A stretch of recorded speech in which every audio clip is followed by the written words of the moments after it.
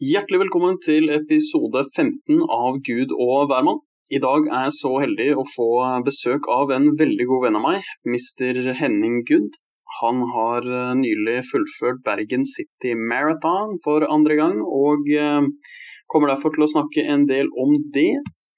Han jobber også med en mastergrad i digital frakobling ved Universitetet i Bergen, så det blir også et tema i denne episoden her. Her mye snacks å få for både store og små, så sleng deg i kørrja, så lar vi ballongen gå. God lytting. Jeg må si gratulerer med fullført Bergen Marathon atter en gang. Tusen takk. Ja, hvordan gikk det? Det gikk over all forventning egentlig. Mye bedre enn jeg hadde trodd. Dette her jo andre gang jeg gjør det her i Bergen. Så jeg var veldig så spent på hvordan det skulle gå nå, og nå visste jeg mye mer hva jeg gikk til også. Det var kanskje det som skrevde meg mest. Så da live merket jeg at jeg var nok litt mer nervøs og enda litt mer spent, men det gikk jo egentlig mye bedre enn jeg hadde forventet, og følte jeg klarte å holde godt tempo egentlig gjennom hele løpet, og jeg føler at jeg hadde trent mye bedre enn forrige gang, fordi jeg hadde mange flere kilometer i beina enn tidligere, men samtidig så føler jeg ikke at jeg hadde trent like intensivt, sånn, når jeg tenker på de siste kanskje månedene rett før maraton, og det gjorde jo da definitivt at jeg var litt usikker på hvor bra det egentlig skulle gå. Men det gikk jo overraskende bra, og var egentlig mye mer sliten i beina etterpå også. Så det tror jeg også viser nok at jeg pushet meg selv hardere denne gangen. Men da visste jeg at jeg klarte det. Jeg måtte ha gjort det en gang før, og da følte jeg at da kan man kanskje presse seg enda litt hardere nok, for da vet man litt at det skal gå, men nå bare hvor hardt en ønsker å gjøre det. Ble det en ny dokumentar, eller var det... Nei, det også var nadig også. Litt sånn kontekst bak det, så første gang jeg løp, så endte jeg opp med jeg hadde et prosjekt på skolen, hvor vi endte opp med hvor vi skulle lage dokumentar for det semesteret, og så endte jeg opp med at siden jeg skulle løpe maraton, så lagde vi en dokumentar rundt det, hvor vi hadde veldig mye oppbygning med all trening jeg gjorde på forhånd, og ja, egentlig bare hele oppløpet til selve-maraton. Og da vi filmet selve-maraton, jeg hadde besøk av familie, og det ble en sånn stor greie på det. Men når jeg da ikke hadde det denne gangen, det også var jo litt sånn, selv om jeg var heldig at foreldrene mine kom på besøk, det gjorde de. Så det var veldig hyggelig at de kom igjen denne gangen.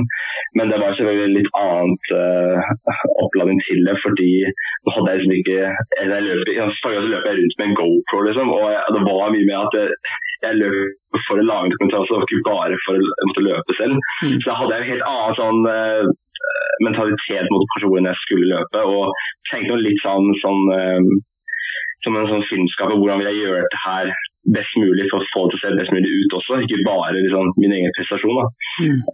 Men det hadde jeg på en måte ikke nå, og det egentlig var kanskje deilig også, slippe å tenke på det.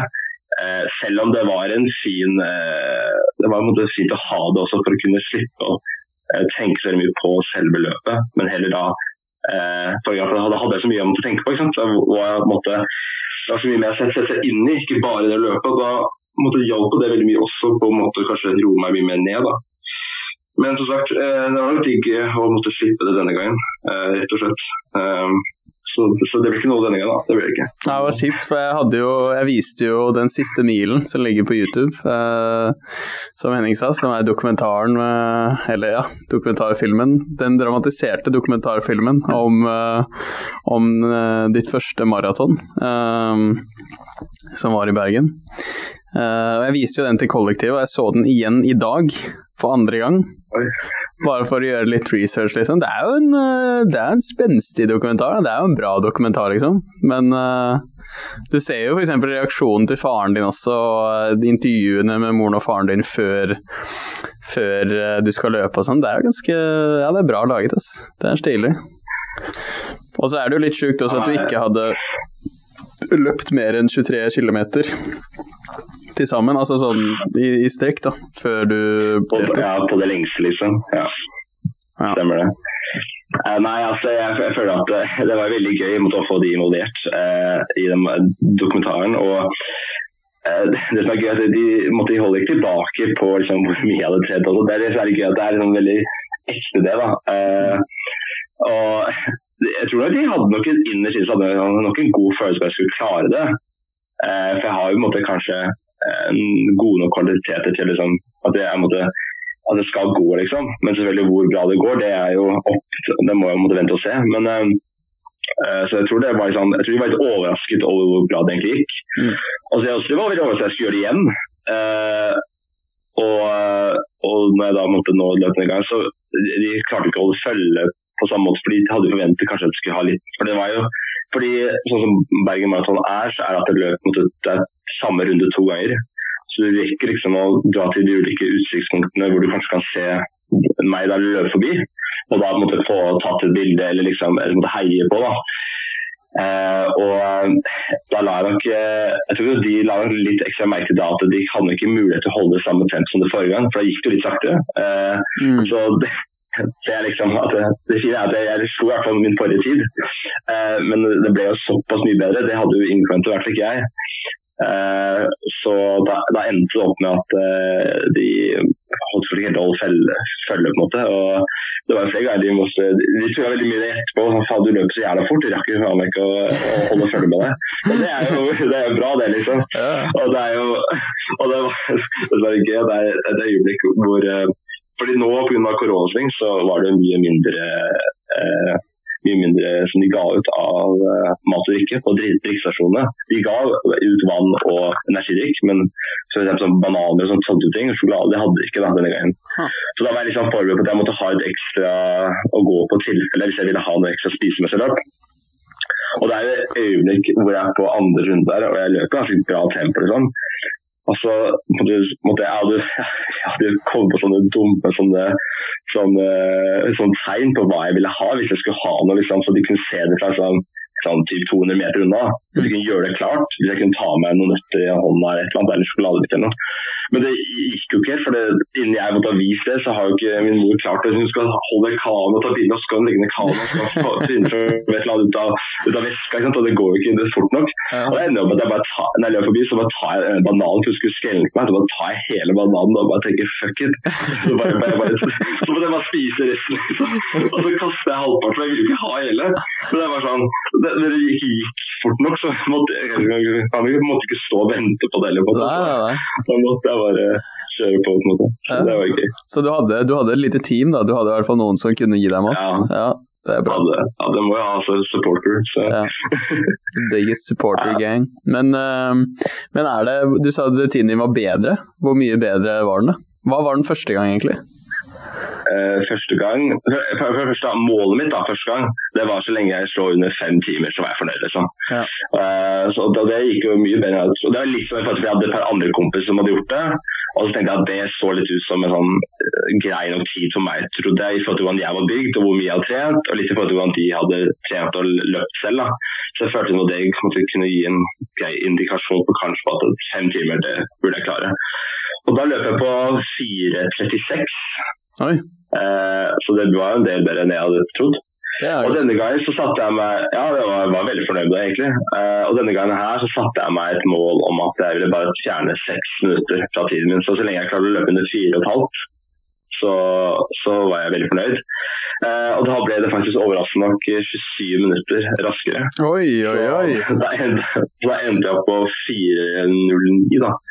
Så, og det sånn, jeg har alltid tenkt liksom at så lenge jeg liksom klarer å løpe liksom, en mil på en time liksom, så jeg veldig fornøyd med det, for det sånn grei standard. Jeg føler at det jeg har vært hørt da, eller i hvert fall det jeg kanskje snakker med andre folk også, så føler jeg at det liksom en grei nok tid å forholde seg til en mil. Så da liksom klarer jeg litt over da 4 timer, på da 42 kilometer, det føler jeg, det ganske fornøyd med. Og da var det sikkert også derfor, jeg snakket litt om det der tidligere, det med dokumentaren liksom, og du kanskje kan se litt på hvordan foreldrene mine var veldig sånn, de tok det kanskje nærmere på seg, kanskje litt mer sånn emosjonelt. I hvert fall min far ser du litt lei seg. Ja, han ikke lei seg, han stolt da. Nei, stolt da, men ja. Det ikke sånn at han står der og gråter og bare faen, ass, sønnen min en taper, ass. Han driver og løper maraton, helvete, ass. Nei, men jeg vil si kanskje glade tårer da. Ja, det var gledestårer. Jeg gleder så, ja. Og da kjente jeg nok på at for min del så satt den her mer inne.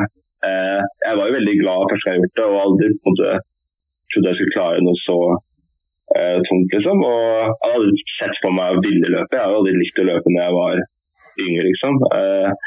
Jeg hater jo sånn løpe sånn på gymmen og Cooper-tester og sånn. Jeg skjønte aldri sånn det. Jeg er bare sånn, det ikke meg, liksom. Jeg klarer det bare ikke. Men så har jeg måttet litt med tiden blitt litt mer vant til å ville løpe, og nå har jeg fått veldig mye smak på det, og jeg liker det veldig godt.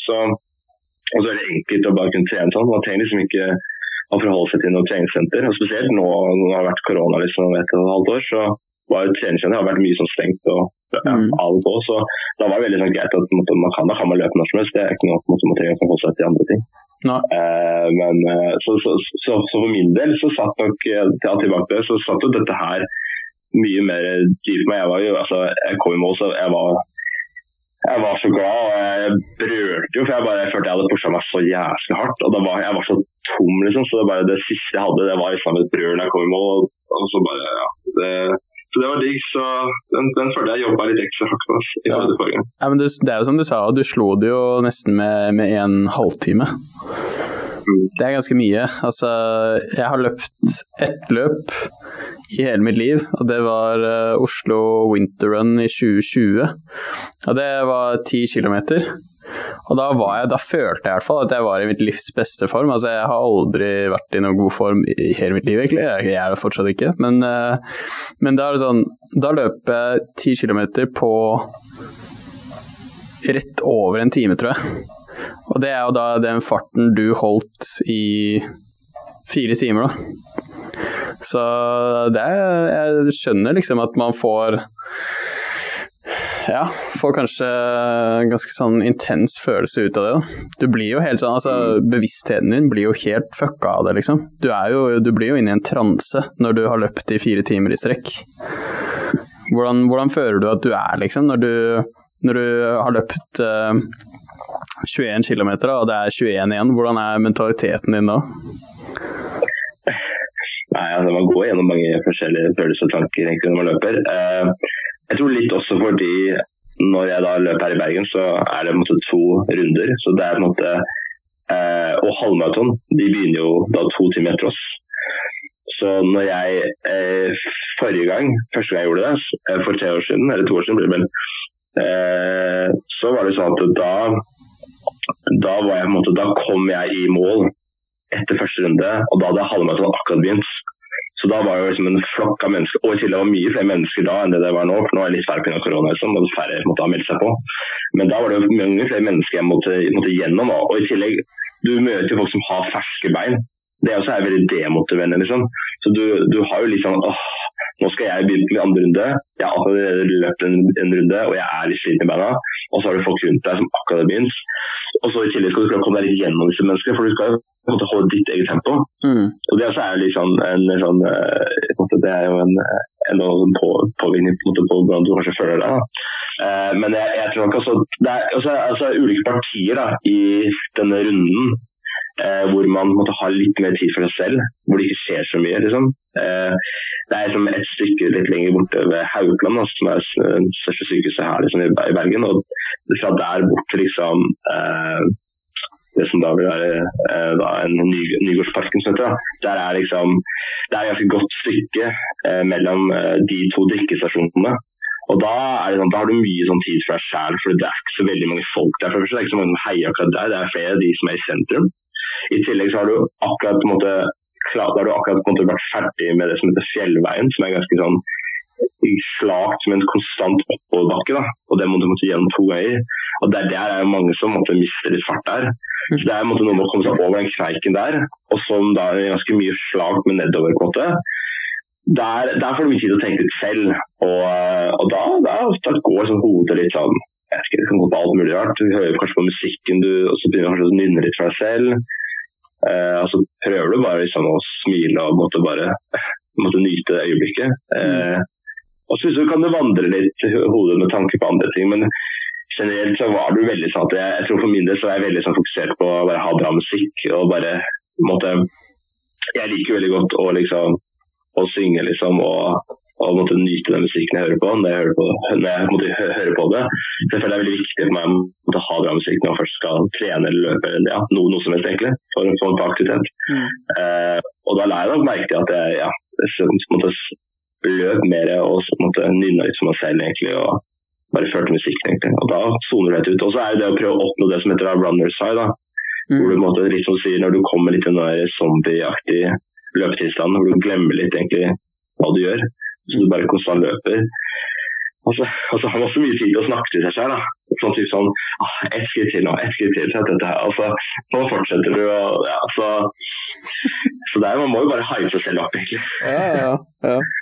Altså, du har musikk på øret, du har ikke noen sånn David Goggins som skriker i øret ditt, eller I'll rap a motherfucker every day, I work out every day, never quit, never give up. Du har ikke noe sånn, altså? Nei, jeg kunne hatt det, men jeg føler da har jeg mer sånn, musikk som kanskje litt mer motivasjonsrik, da. Gangsterrap og... Ja, det mye sånn. Altså, jeg tror første sangen jeg har på spillelista, det var vel den sangen fra 8 Miles, den fra Eminem, vet du. Lose Yourself, eller? Jeg tror det var Lose Yourself, ja, tror det. Ja. Og det sånn, det bare fint å komme i...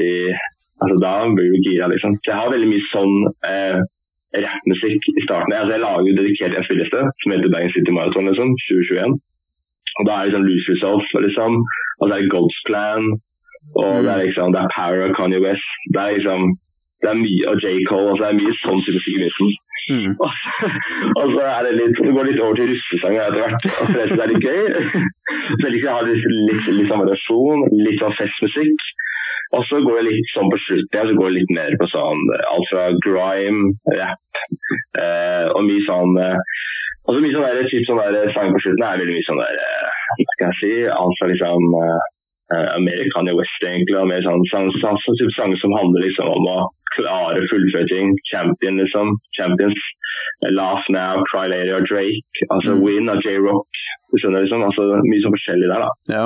Så det liksom, og så prøver jeg å legge det litt opp til liksom, se meg sånn, hvor jeg kommer til å være kanskje i løpet på en måte. Og hvor vil jeg at den musikken mest sannsynlig begynne å spille da.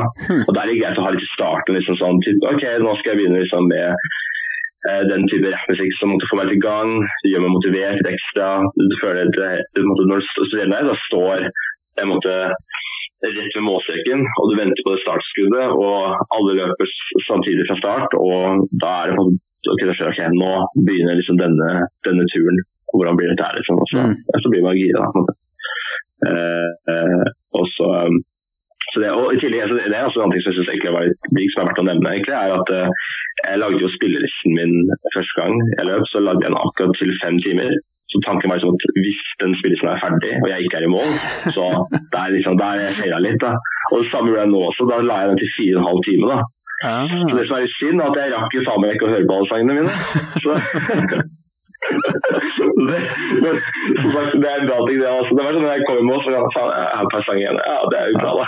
Ja, det smart da. Men du velger liksom, som du sa, du tar ikke på shuffle. Du vet, ja, du regner sånn cirka hvor du i løpet, og da vil du ha den sangen, for da trenger du litt ekstra...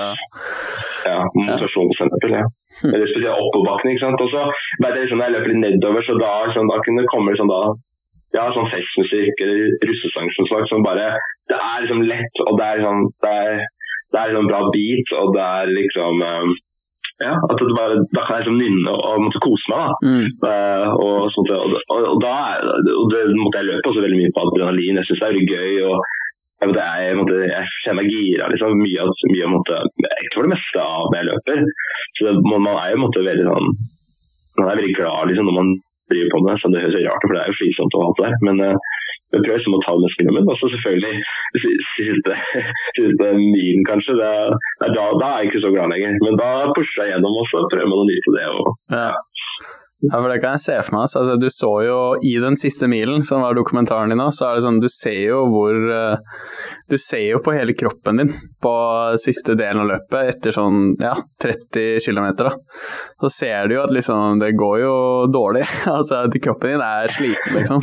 Du ser at du halter litt grann, og du løper litt sånn, ja, litt sånn skjevt på en måte. Det jo ikke så rart da, men jeg kan se for meg at det det vanskeligste. Det det ikke det man sier også, at liksom maratonet begynner etter 20 kilometer eller noe? Eller etter 2 timer, et eller annet sånt, at det da det begynner, liksom, det da det går skikkelig, det da du får testet deg da, kjørt deg liksom. Ja, jeg tror det, eller eventuelt også den siste milen, litt også, det derfor vi kalte den siste milen, også den dokumentaren, fordi liksom at det jo så ofte liksom, de siste kilometerne liksom, da du kjenner på mest, og så det det klassiske, det å prøve å bryte seg gjennom denne muren da, som der, hvor du må prøve å komme gjennom og måtte bare yte siste kreftene, kanskje krefter du ikke visste du hadde på en måte da. Det måtte det, og så, ja, så det varierer, men det så, i tillegg det spørs så veldig måtte, kanskje på hvor man løper, hvor løpet og ja, egentlig måtte en selv da. Man kan være uheldig å ha skader også i beina, så hvis man får de veldig tidlig, kan du må kjempe mot de mye lenger i løpet av løpet enn det du kanskje hadde forventet. Ikke sant? Jeg jo heldig som ikke har kjent på så mange skader når jeg løper, og jeg vet jo at det ikke sånn kjempebra sikkert for knær og spesielt kanskje klær og bein og alt mulig rart, at man løper så mye som man gjør, men det jo greit så langt, altså. Men det sånn, man bruker ikke gjøre det resten av livet, det sier seg selv på en måte. Altså. Ja, men jeg tenker også sånn, uten at jeg vet for mye om det, så skal jeg fortsatt snakke ut av ræva mi, fordi jeg føler at liksom, du har jo altså folk som blir gamle, sånn når du 60, 70 og eldre da, så det sånn, knærne dine blir ødelagt uansett om du aldri har løpt i hele ditt liv. Så jeg tenker sånn, gjør det du vil liksom, altså selv om det kanskje litt skadelig for knærne, så det sånn ja, men det folk som ødelegger knærne sine som aldri har gått en meter i hele sitt liv, ikke sant? At rett og slett knærne blir dårlige fordi de blir aldri brukt, liksom. Så, ja, det bare gjør det. Men jeg må si altså, det jo noe med de, når jeg løper også, så det jo folk som liksom i 60 pluss årene som løper, og måtte holde bedre tempo enn meg, og de har sikkert løpt i alle år da. Men da synes jeg også det veldig motiverende å se liksom, at det mulig liksom. Det ingen unnskyldning, altså folk kan liksom løpe så, ja, for alle penger liksom. Det synes jeg jævla kult å se, det veldig, veldig motiverende og, ja, så det litt kult å se. No excuses, every day, never give up, 60 years old. Nei, men ja, det sant at du sier noe der, altså. Og nei, det jo motiverende for meg også å se deg da, fordi at, eller å se den siste milen for eksempel, fordi dette ditt andre maraton, ikke sant? Og det var 2 år siden sist. Ja, begynner korona. Ja, og ja, det jo interessant, for som du sier også, så har du egentlig aldri vært noe sånn, i hvert fall ikke i barndommen, vi har kjent hverandre siden 2. klasse på barneskolen, og du har jo aldri vært noe sånn, i hvert fall på barne- og ungdomsskolen og kanskje videregående, så han har aldri vært noen sånn treningsmann liksom, altså hverken fotball eller løping eller hockey eller hva du vil da. Så når begynte det her da? Begynte det på grunn av at du måtte lage en dokumentar eller hva? Ja, det kunne nesten vært det. Altså den der løpegleden, eller det lyst til å kunne løpe maraton, det var vel altså jeg trente jo litt med sånn styrketrening liksom, når jeg måtte begynne å studere på Universitetet i Oslo, litt grann, og så når jeg flyttet til Bergen så fortsatte jeg litt med det da også, men ikke at jeg ble aldri da at jeg ikke noe muskelbunt, og jeg ikke sånn som shredder meg til deff og trener liksom, for harde livet, det gjør jeg ikke, men jeg på en måte prøvde det litt, og så var det fordi jeg så han ene jeg bodde med, eller han som bodde under meg første året i Bergen, han skulle løpe maraton. Og så ble jeg litt inspirert av det. Og så var det også noen kompiser som jeg nå bor med, som også løp på den tiden. Så det var litt flere folk jeg så rundt meg som hadde tenkt å løpe maraton, og så jeg det. Så ble jeg sånn, oi, kult at de får til det, så kanskje jeg skal prøve liksom. Men så visste jeg jo at jeg hater å løpe, og jeg har løpt litt sånn ved siden, jeg har tatt sånne små turer, og altså jeg tuller alltid med hjemme i Oslo, så er jeg sånn rundt mamma der, hvor det sånn, det tar ca. 7 minutter å løpe da. Og jeg har alltid tullet med at jeg løper den 40 minutters runden, og hun vet jo selv hun at jeg tuller med at det jo bare 7 minutter, hva det du prøver liksom å overbevise meg om at det sånn, og det ikke litt, altså det derfor kommer litt sånn frem i en dokumentar også, at hun vet jo litt at jeg kanskje kan legge på et ekstra, selv om det kanskje egentlig ikke så bra som skal til. Litt derfor hun sa det sikkert det der med du har ikke løpt mer enn 23 kilometer, og nå skal du løpe 42 liksom. Ja. så da ble det litt til at jeg måtte bare fortsette litt. Men jeg hadde løpt litt, men så jeg måtte øke det mye mer og gjøre det mye mer jevnt og trutt. Og da begynte, og så ble jeg egentlig veldig bare sånn gira på at jeg ville prøve så godt som mulig. Og jeg hadde jo trent greit nok, ikke så bra som jeg kanskje burde. Og så da når det kom fram på sånn typ januar-februar etter årsskiftet, så fant vi ut at vi skulle lage dokumentar, og så visste de at jeg trente litt maraton. Og da når vi da ble enige om å lage en dokumentar om det, da selvfølgelig økte min trening mye mer. Og det var kanskje en bra ting også. Da ble jeg mye mer sånn, nå må jeg trene, og jeg må samtidig filme dette her for å ha nok footage til dokumentaren. Og da var det også var litt annerledes også, at når jeg da hadde jo litt påskeferien hjemme da. Maratonet var jo i april.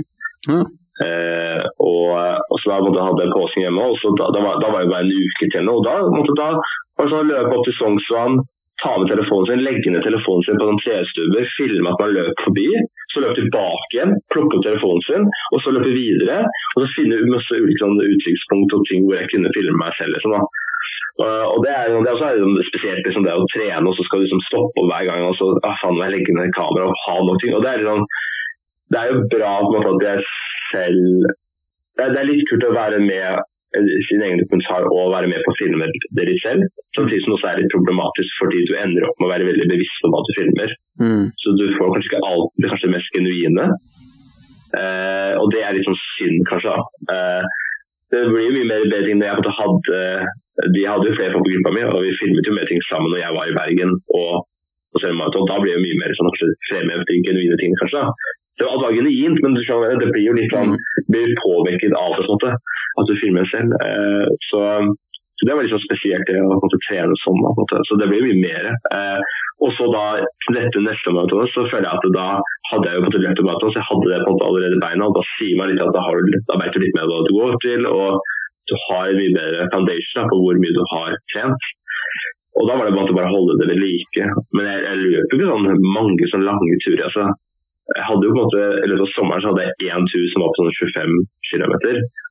Og det var kanskje det lengste jeg hadde trent på egentlig et halvt år. Men det er langt da, det er jo over et halvmaraton. Det er jo langt, og så skal jo kanskje gå, men man sier kanskje man skal i hvert fall løpe et par 20 kilometer, altså et par halvmaratonsløp da kanskje, før du måtte løpe maraton.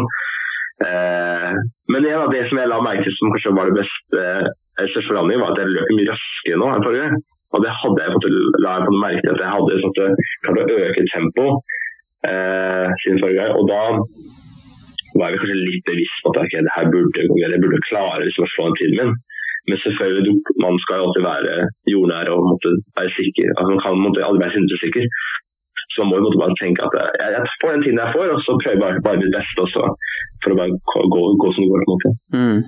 Ja, det virker bra, men mener du, altså sier du på en måte at du begynte å løpe fordi du ville fullføre maraton, eller teste et maraton liksom? Det var da du begynte å bare, ok, jeg har lyst til å fullføre maraton, så nå begynner jeg å løpe. Nå begynner jeg å trene daglig liksom. Ordentlig. Jeg vil nok si det. Ja. Altså, det går jo mye mer inn med den, at ok, nå må jeg sånn, ikke at jeg er noe proff på det, og jeg vet jo ikke helt hva jeg drev på med heller, og jeg gjør fortsatt ikke det. Det er bare å finne ut av på en måte, mens man holder på. Men jeg lar meg til liksom at ok, jeg tror det beste for meg er kanskje å løpe en sånn kort tur da, ikke sant? Og så løper jeg liksom, kanskje da rundt en mil liksom, en gang i uka, og så løper du heller en litt lengre tur i slutten av uken, så du måtte ha 2 turer inni deg kanskje. Og det var veldig sånn streng på det, i hvert fall mot slutten, kanskje de siste 2 månedene før maraton, at jeg måtte selvfølgelig, du roer jo veldig mye ned rett før maraton, siste uke før maraton, da skal du ikke løpe så mye, skal du bare la opp beina hvile. Men de 2 siste månedene før der igjen, så var jeg veldig sånn på at okay, da får jeg 2 turer nå, og så litt variasjon i distanse, og forhåpentligvis også variasjon i underlag. Det er veldig mye forskjellig, i hvert fall i Bergen, og så er det veldig mye forskjellig. Så det er jo alt fra grus til asfalt til brostein, som er det verste å løpe på. Der kan du be om å tråkke over, så det er ikke bare det liksom. Men Så jeg var jo mye som prøver å bare variere på det. Og så mye av det må du bare ta som det kommer. Så det er litt vanskelig å være 100% forberedt. Du kan selvfølgelig gjøre en god del forberedelser, men det er noen ting som ikke alltid er like lett å gjøre. Ja, jeg ser den. Jeg har jo aldri løpt et maraton, så sagt, så jeg har bare løpt 10 kilometer, så jeg kan jo på en måte bare forestille meg det, men personlig da, jeg skylder nok litt på korona for min egen del, for hvorfor jeg ikke løp mer det året, men det der winter run-greia, det var liksom det siste da, før alt ble stengt, det var februar 2020. Rett før da? Ja, det var rett før, så litt heldig sånn sett, men det var med en kompis fra jobb da, så vi ble jævlig inspirert av David Goggins da.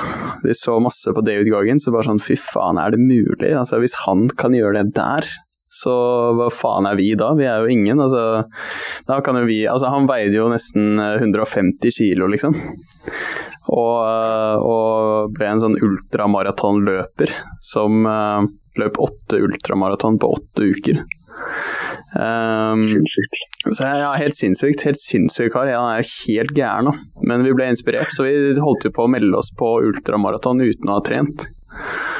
Ja, vi var helt der oppe liksom. Vi bare sånn, ja faen, ja, men det skal være tortur og det skal være litt helvete, nå skal vi melde oss på, vi skal betale. Det var et eller annet sånn der Hardanger, har noen greier i Hardanger eller sånn ultramaraton, 62 kilometer eller noe. Så vi var veldig høye på oss selv da. Men så vi hadde liksom lagt ut hele det året at 2020, da skal vi gjøre det, så skal vi teste først da med 10 kilometer i Oslo Winter Run. Men i år også så hadde jeg faktisk, for jeg bor med en kar som faktisk løp et halvmaraton i går.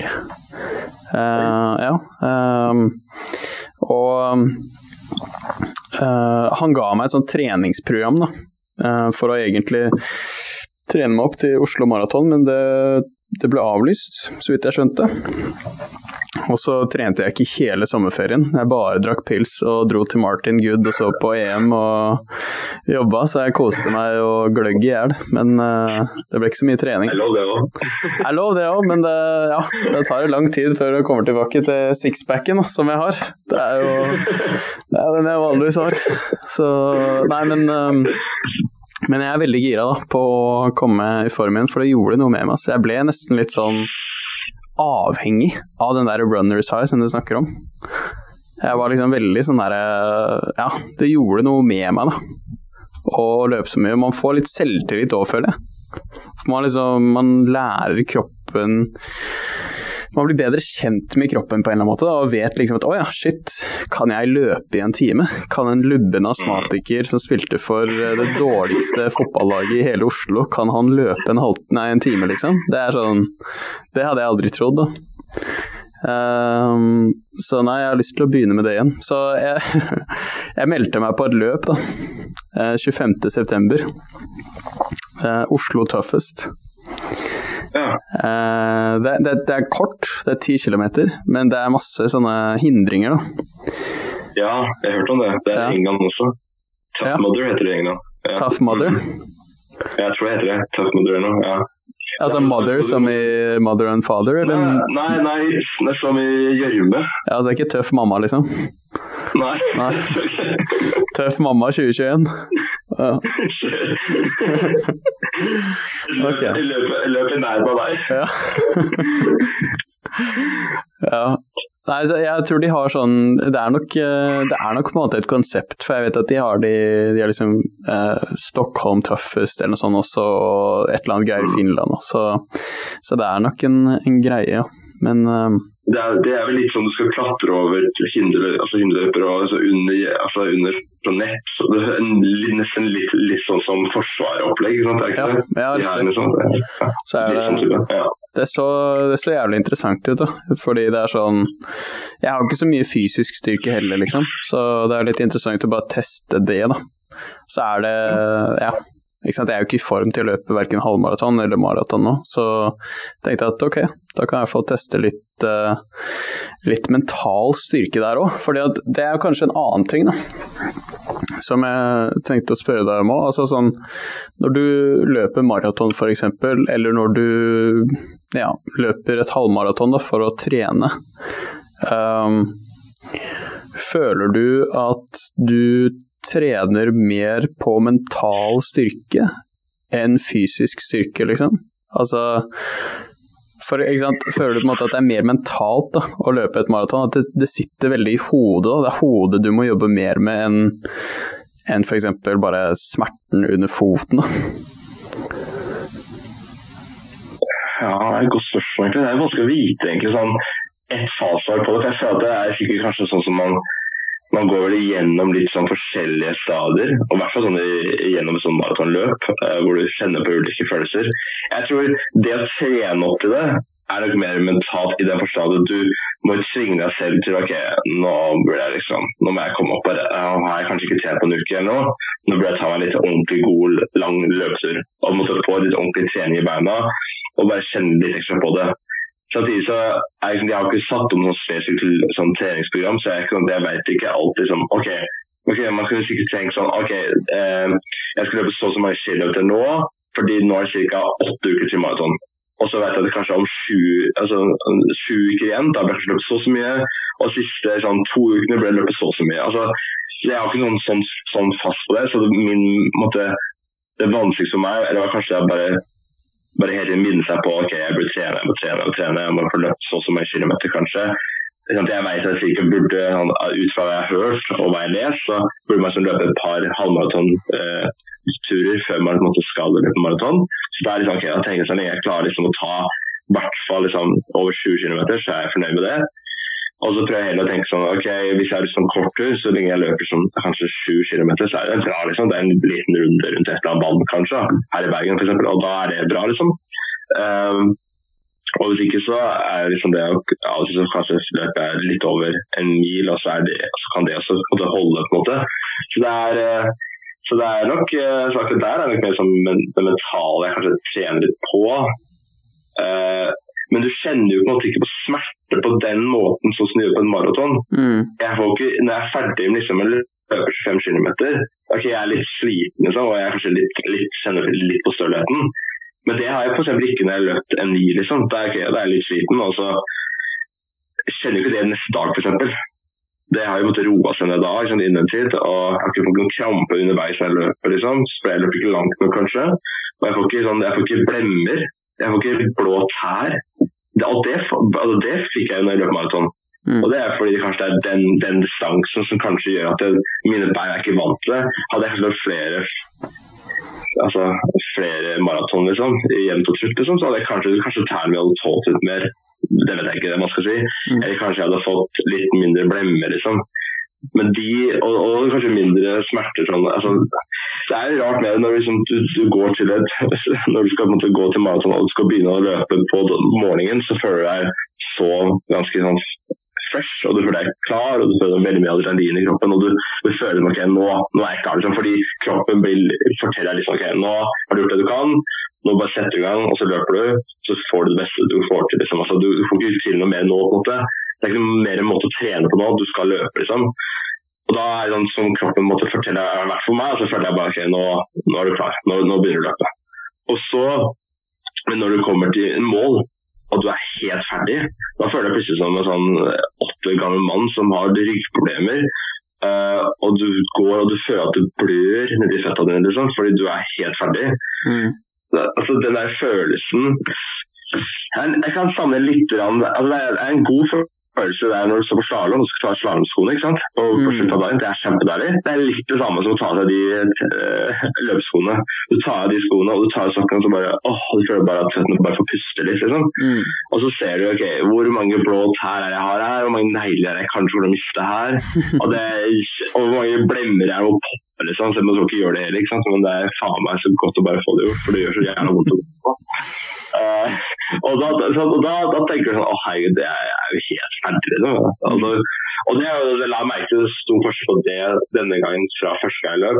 Da etterpå så hadde jeg måtte sikkert tydeligvis trent såpass bra da, at jeg hadde ikke så vondt med det, jeg hadde vondt selvfølgelig, men det var ikke sånn at jeg måtte sammenligne med noen andre venner av meg. De følte at det, sånn som jeg gikk nå da, denne uken, jeg har ikke blitt ferdig med det andre maratonet, sånn hadde de det første gang.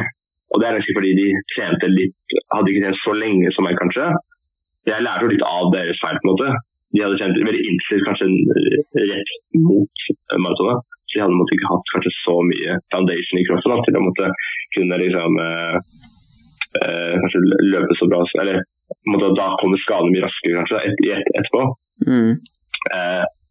Og det la jeg nok meg til at det var nok en fordel for min del, og det er også litt sånn, da skjønner jeg på en måte at da hadde jeg nok pushet meg også hardere denne gangen, fordi jeg la meg til skadene mine, det var nok litt mer det var litt større og jeg kjente mye mer på det. Men mentale har vært litt greit sånn egentlig, altså, fordi familien min har vært på besøk, og de har da sett meg løpe, og de heier på meg. Og da sånn, du glemmer litt, og så vil du smile litt når du løper forbi de, eller du løper forbi venner som heier på deg. Og så selvfølgelig, du klarer jo ikke, det blir litt sånn påvirket også av at jeg vil jo få det løpe bra fordi de skal stå og se på. Det er ikke så lett å liksom, når de roper, kom igjen, ikke stopp nå, liksom. Det er sånn, faen, jeg tør jo ikke det nå, og de hyler og skriker i øret ditt, og du føler at du tør ikke annet enn å løpe. Du er redd, vet du. Kan ikke svikte familien, liksom. Nei, jeg kan ikke det. Så da blir man litt sånn, så man blir sånn påvirket av det. Og så det er vel også, fordi det står jo sikkert masse folk som du ikke kjenner også, som også bare heier på alle på en måte. Og du blir jo litt motivert av det, og kanskje av at det er masse andre folk i løpet også da. Så det er bare sånn, ok, han skal jeg i hvert fall ta igjen. Han feite jæveren der som er foran meg der. Han skal jeg klare å løpe forbi, selv om jeg er sliten, liksom. Det er noe med, og så tidligere, det var jo sånn, folk liksom, du løper med folk, og så smiler du til de du løper siden av, og det var til og med en som løp forbi meg på andre runde, han løp halvmaraton da. Det var gøy. Og så han på meg, eller jeg tror jeg vet ikke om han skjønte, for han kom bak og så sa han det med en gang, så han hadde sett at jeg har kanskje, det er forskjellige farger på startnumrene våre, på brystet, så ser du på det hvem som løper halvmaraton og hvem som løper maraton. Og han da var, som sagt, han løp halvmaraton og løp forbi meg, og så sa han bare, bra jobbet liksom. Han sa, jo takk, sa jeg. Og så jeg på det, det var jo sånn hyggelig at han sa det, men litt sånn rart. Her løper jeg, kanskje da jeg løp sånn, nærmere meg kanskje 30 kilometer. Og da du er litt sånn sliten, du forventer liksom ikke å få den liksom i trynet, så hadde noen hyggelig mot deg på det liksom. Så jeg ned på han, eller på en måte på nummeren, så sa jeg at det var grønn, og det er da halvmaraton da. Og da tenkte jeg, han løper halvmaraton. Ok, takk for at du er hyggelig, men du aner ikke hva du preiker om, tenkte jeg liksom. Da var jeg litt sånn der idiot som kommer her og sier, bra jobba. Skulle løpe halvmaraton, skulle løpe maraton, du, halvmaraton, jævel. Men det var ikke, altså, men så bortsett fra det, så det veldig mye folk som heier, og folk jo, for det er jo en fest på en måte, folk jo, synes det gøy å løpe liksom, og se på folk løpe og alt mulig rart, så det veldig gøy. Ja. Nei, det virker som, altså de jeg har snakket med da, som snakker om å løpe et maraton, eller bare følelsen av å fullføre da. Sånn, det virker jo veldig givende da. Det jo litt sånn, du så jo også på reaksjonen på faren din også, sånn, det jo åpenbart at liksom alle vet jo, altså de som vet, de vet, men alle vet jo på en måte at selv om de ikke har løpt et maraton, bare sånn, fy faen, det et maraton liksom, altså det sånn, det et maraton, altså sånn, det så mye tyngde der da, det liksom så ja, det ikke for alle, og bare det å fullføre maraton nå jo en bragd i seg selv, ikke sant? Så nei, jeg har lyst til å gjøre det, jeg har veldig lyst til å gjøre det. Jeg føler også at det en sånn milepæl, eller en sånn bucketlist-greie da. Jeg føler liksom at jeg må hoppe i fallskjerm og fullføre maraton før jeg dør, liksom. Ikke sant? Det et par sånne ting som bare, det må gjøres. Jeg backer det. Ja, det bra. Så, nei, kanskje vi skal løpe et maraton sammen en gang da. Så kan jeg... Ja, det gøy. Ja. Kanskje Oslo da.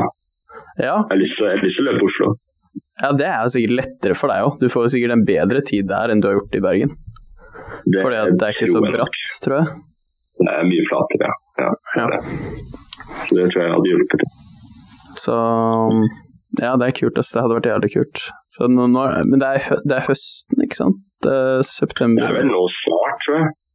Men det ikke Oslo Marathon i år, eller det? Jo, for jeg har en kompis som skal løpe halvmaraton, og han fortalte meg at maraton, liksom, det har de kansellert. Ja, de skal løpe det. Ja. Men halvmaraton skal de tydeligvis tillate at folk kan løpe.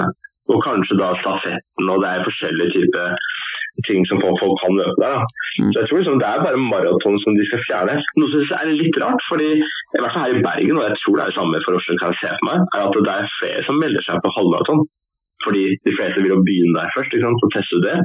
Og så hvis det noe som har lyst til å gjøre mer, så løper de da og bytter til et maraton. Da. Så jeg tror at det finnes flere folk som melder seg på halvmaraton, så jeg synes det rart i forhold til i hvert fall koronarestriksjoner, at de måtte tillate da heller den gruppen til å fortsette å løpe. Jeg trodde det måtte vært motsatt, men det ikke jeg som bestemmer det. Så. Ja, det jo litt rart, for det gikk jo i Bergen. Du løper et maraton i Bergen. Så det jo, det virker som at det mulig å arrangere, liksom. Og her jo smitten faktisk verre, tror jeg, fra nå, enn det der i Oslo, tror jeg. Men, ja, nei, det også en sånn merkelig ting. Det sånn, jeg føler at liksom, jeg blitt helt sånn immun mot sånn her koderød, smitte, crazy økning, altså bare sånn, hva faen, altså, jeg blir så sykt sånn her desensitized, da, hvis det et ord, av alle de overskriftene der, og jeg føler liksom at altså for eksempel her i Lillehammer, alt åpent. Det ingenting som stengt. Utestedene åpne, treningssentrene åpne, skolene åpne og så videre. Og så det liksom, får du høre hver dag da, at det sånn, smitteøkning, helt krise, og så det sånn, ja, men alle har jo vaksine nå, så det egentlig krise, liksom? Altså, hva poenget med vaksinen hvis alle skal være vaksinert, og så skal man allikevel stenge ned alt sammen? Man blir veldig vant til, tenker jeg, etter hvert også, med disse overskriftene også i avisen, at man blir veldig vant til at det noen små utbrudd her og der, og sånn det på en måte bare. Altså, så prøver man bare å leve som man på en måte kan, og det samme i Bergen også, det ganske sånn åpent her nå. De fleste ting jo åpent, og hvis du måtte utseende åpne, så da det bare noe at du må sitte på bordet ditt, men det ikke noe at du kan selvfølgelig ikke danse på en nattklubber, så fortsatt, det jo fortsatt stengt. Det jo greit om det. Det det faktisk her også. Men det jo ganske sånn straightforward, egentlig. Ja. Så det går greit. Ja, for det jo sånn, ja, når du sier det, jeg var for så vidt også ute i går, og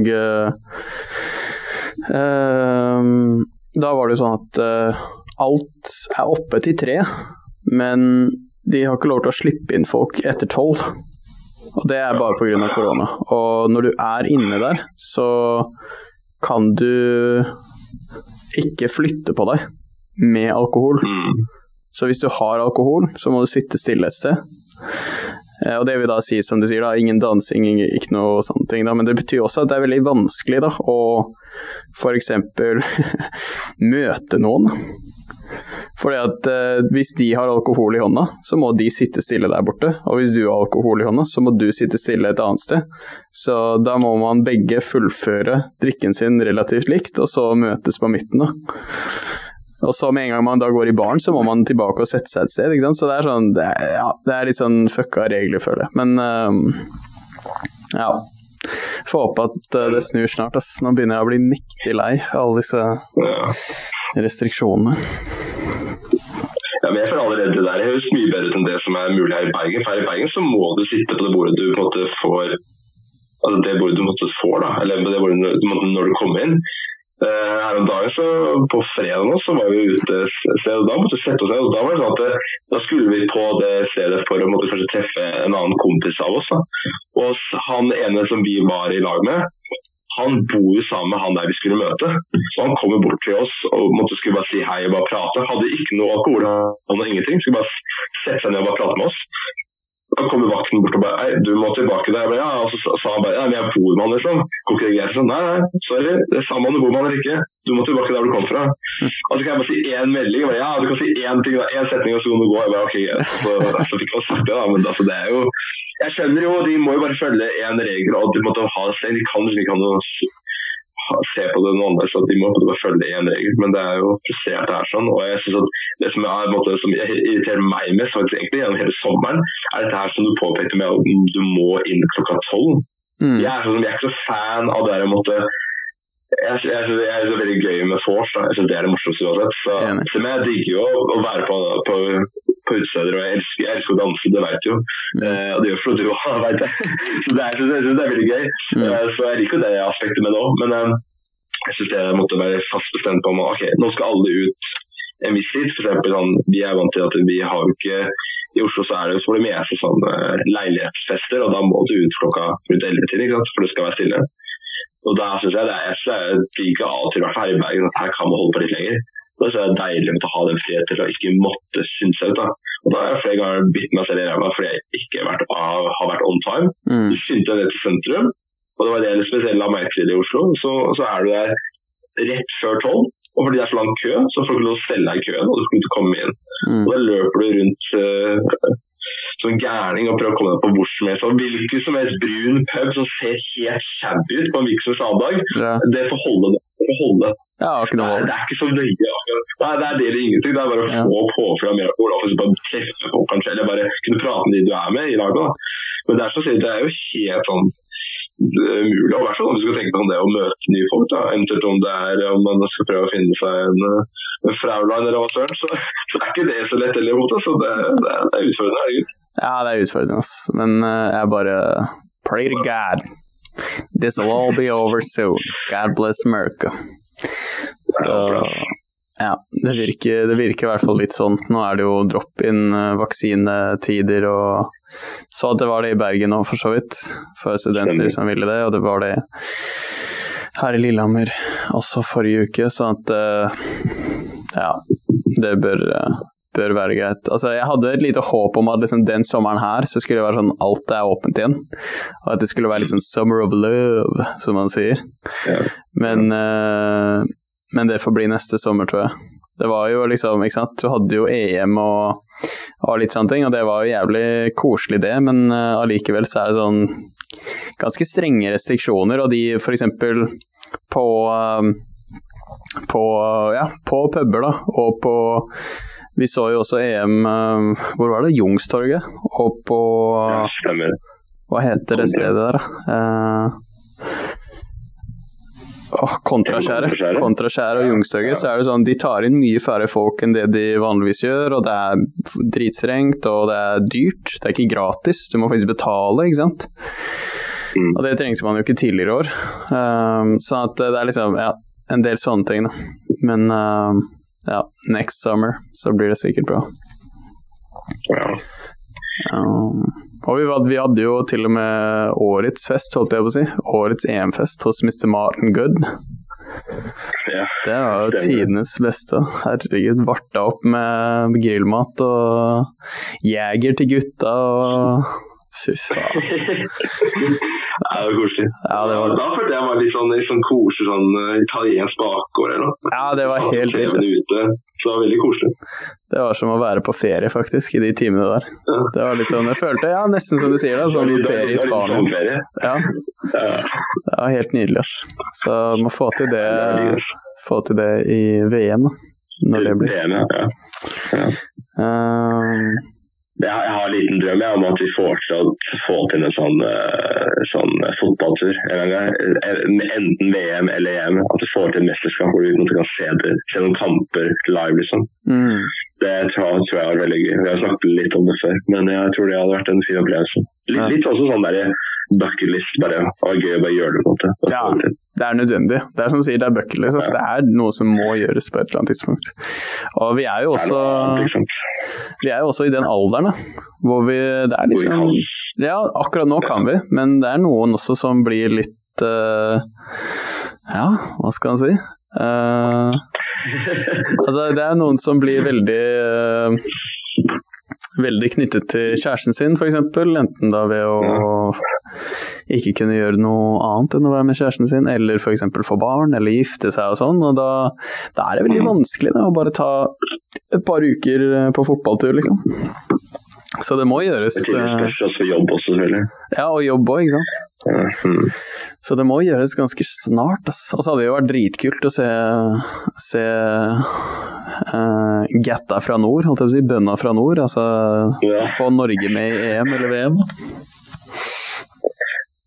Hva tror du nå om mulighetene? Vi klarte oss mot Nederland 1-1 og vant mot Latvia i går, eller noe sånt. Så det jo greit, men det jo utfordrende med tanke på at Tyrkia kanskje vinner gruppen, og Nederland fortsatt et vanskelig lag å slå, kanskje. Ja, jeg sjekket faktisk litt opp på tabellen i dag og på de neste kampene, liksom, og det mulig. Det absolutt mulig, og Tyrkia har 11 poeng, Nederland har 10, og Norge har 10. Så slår Norge, Nederland og Tyrkia, så det videre. Da det i VM. Ja, det det da. Men, eller hvis liksom Nederland taper over Tyrkia, men Norge slår Tyrkia. Altså, det jo mange måter Norge kan gå videre på. Jeg litt overrasket at Tyrkia de som leder gruppene. Jeg hadde liksom trodd at kanskje Nederland skulle dominere der, men Nederland har kanskje ikke helt funnet sin storform helt ennå, kanskje. Ja, og så har de fått ny manager, sånn. Eller gammel manager da, Louis van Gaal. Ja. Det jo 3. gangen han landslagstrener. Men for Nederland? Ja. Oi, jeg visste ikke hadde vært der så mange ganger, men hvorfor ikke det rart liksom, at gå tilbake til han hele tiden? Han funker til usikker, men de prøver allikevel. Jo, men han tok jo Nederland faktisk til VM-finalen. Ja, ok. Ja, da var han det var mot Spania, var det ikke det? Ja, jeg tror det. I Sør-Afrika. Og da gjorde de det bra, så det liksom sånn, når de ikke gjør det bra, så det sånn, ok, skal vi bare ta Van Gaal igjen, eller? Og så det liksom, ringer Van Gaal, og nå må du fikse noen greier, altså. Ja, nei, men det hadde vært heftig. De har på speed-dial. Ja, de har på speed-dial, så det hadde vært gøy, det hadde vært gøy. Men hva neste maraton nå? Har du noe, liksom, det sånn, fordi en ting jeg har tenkt på også med maraton, jo, dette jo, det arrangeres jo over hele verden, så en av de grunnene til at jeg har litt lyst til å begynne, sånn at jeg har hatt et sånt program som jeg egentlig trente opp til Oslo Marathon i år, før sommerferien altså, og så i sommerferien så bare ødela jeg livet mitt med alkohol og EM og jobb, så nå må jeg bygge opp livet mitt igjen, men poenget mitt bare at jeg har liksom tenkt sånn, kan jeg faktisk være en sånn type som reiser for eksempel til New York for å løpe New York Marathon? Eller reiser til California og tar maraton der, altså sånn, å gjøre det til en greie da, litt sånn maratonturisme liksom. For da får du jo liksom vært med på flere maraton, så får du også opplevd liksom store byer og ja. Jeg tror det veldig gøy. Jeg har tenkt litt på det selv, men jeg tror for min del sånn, grunnen til at jeg har løpt nå 2 ganger i Bergen fordi jeg student i Bergen, så jeg jo her, så det gir meg best mening. Men så i forhold til sånn, det første spørsmålet ditt, hva planen videre, så liksom, jeg hadde en kompis som løp ultraløp, eller ultramaraton heter det, jeg vet ikke hva det heter. Det må jeg passe på det, ikke si feil her. Ultramaraton? Ja, det litt lenger enn maraton. Det var sånn, men det var da over fjell da. Så da brukte jeg 10 timer på det liksom. Så det jo et helt annen type løp fordi det fjell, og det ikke konstant løping, det heller mer type, hva skal jeg si, den type omstendigheter du må løpe på da, og ta det litt lengre tid. Men det sånn, og det sånn, kanskje sånn 54 kilometer, eller kanskje 60 eller noe, jeg litt usikker på det, så, men i hvert fall, da fikk jeg altså litt sånn smak på det da igjen, for det litt andre type løp, og i tillegg det litt lenger, som egentlig også da var kult å prøve litt lenger nå, som jeg føler at man har klart 42 og har gjort det 2 ganger.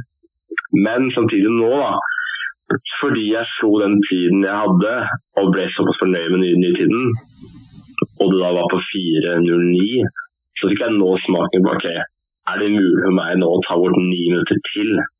Fordi jeg har hørt, og måtte tips på det, det mulig, altså de sier at, jeg tror det har blitt sagt at de fleste personer kan faktisk trene seg såpass godt opp, til at de klarer å løpe maraton på under 4 timer.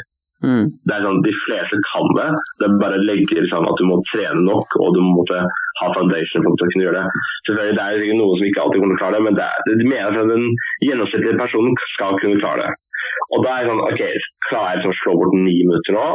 Det som er litt ting at dette maratonet som jeg løp nå, så endte jeg opp med å faktisk løpe ved siden. Jeg plasserte meg, det er sånn flagg du skal følge, ikke sant, i løpet av maraton, hvis du har lyst til å prøve deg på en spesifikk tid, da. Da har du folk som løper da. Første flagg er vel 2.30, tror jeg, på maraton. Det er jo sinnssykt, det er de beste gutta som løper på det, ikke sant. Og så er det da sånn 4,5 timers flagg, 5 timers flagg og så videre. Jeg plasserer meg mellom 4 og 4,5. Og da tenker jeg, nå er det sånn, hvis jeg bare holder meg rundt her, så er det gutt, og det vil jo så det spriker mellom de to flaggene, det viser seg ut etter hvert også. Og etter første runde, så endte jeg med å ta igjen det 4-timersflagget. Og litt også da jeg skjønte, ok, faen, jeg løper ganske fort her nå. Hvis jeg er litt for fort, kanskje jeg må roe litt ned da. Og da endte jeg med å miste den på denne fjellveien, altså etter på andre runde, hvor det da er da du begynner å gå litt så slakt oppover, hvor du går, eller hvor du går oppover fjellryggen, eller på siden av fjellet, bortover mot det som er en mellomstopp fra Bergen sentrum opp til det som er da Fløyen, da, som er disse utsiktspunktene som er ganske kjent her i Bergen. Og da går det en sånn bane som du kan ta opp for turister. Da. I hvert fall der er det høyeste partiet i løpet du løper, da, hvor du må løpe opp dit, og så går sakten sikkert ned igjen, og så da inn mot sentrum, og så langs havnen, og så rundt igjen. Da.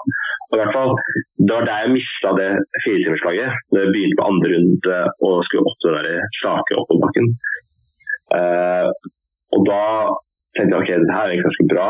Og da kan jeg måtte se litt mer, jeg tenker, ok, så nå ser jeg for meg at jeg kanskje har lyst til å løpe maraton til her i Bergen, prøver å slå 4 timer først, og så eventuelt da kanskje prøve meg på noe sånn ultramaraton eller et eller annet, bare sånn lengre distanse, eller eventuelt liksom, kanskje da løpe et maraton til annet da. Altså, jeg har hørt et eller annet med at Bergen maraton er en av de litt tøffere maratonene i nordlige delen av Europa.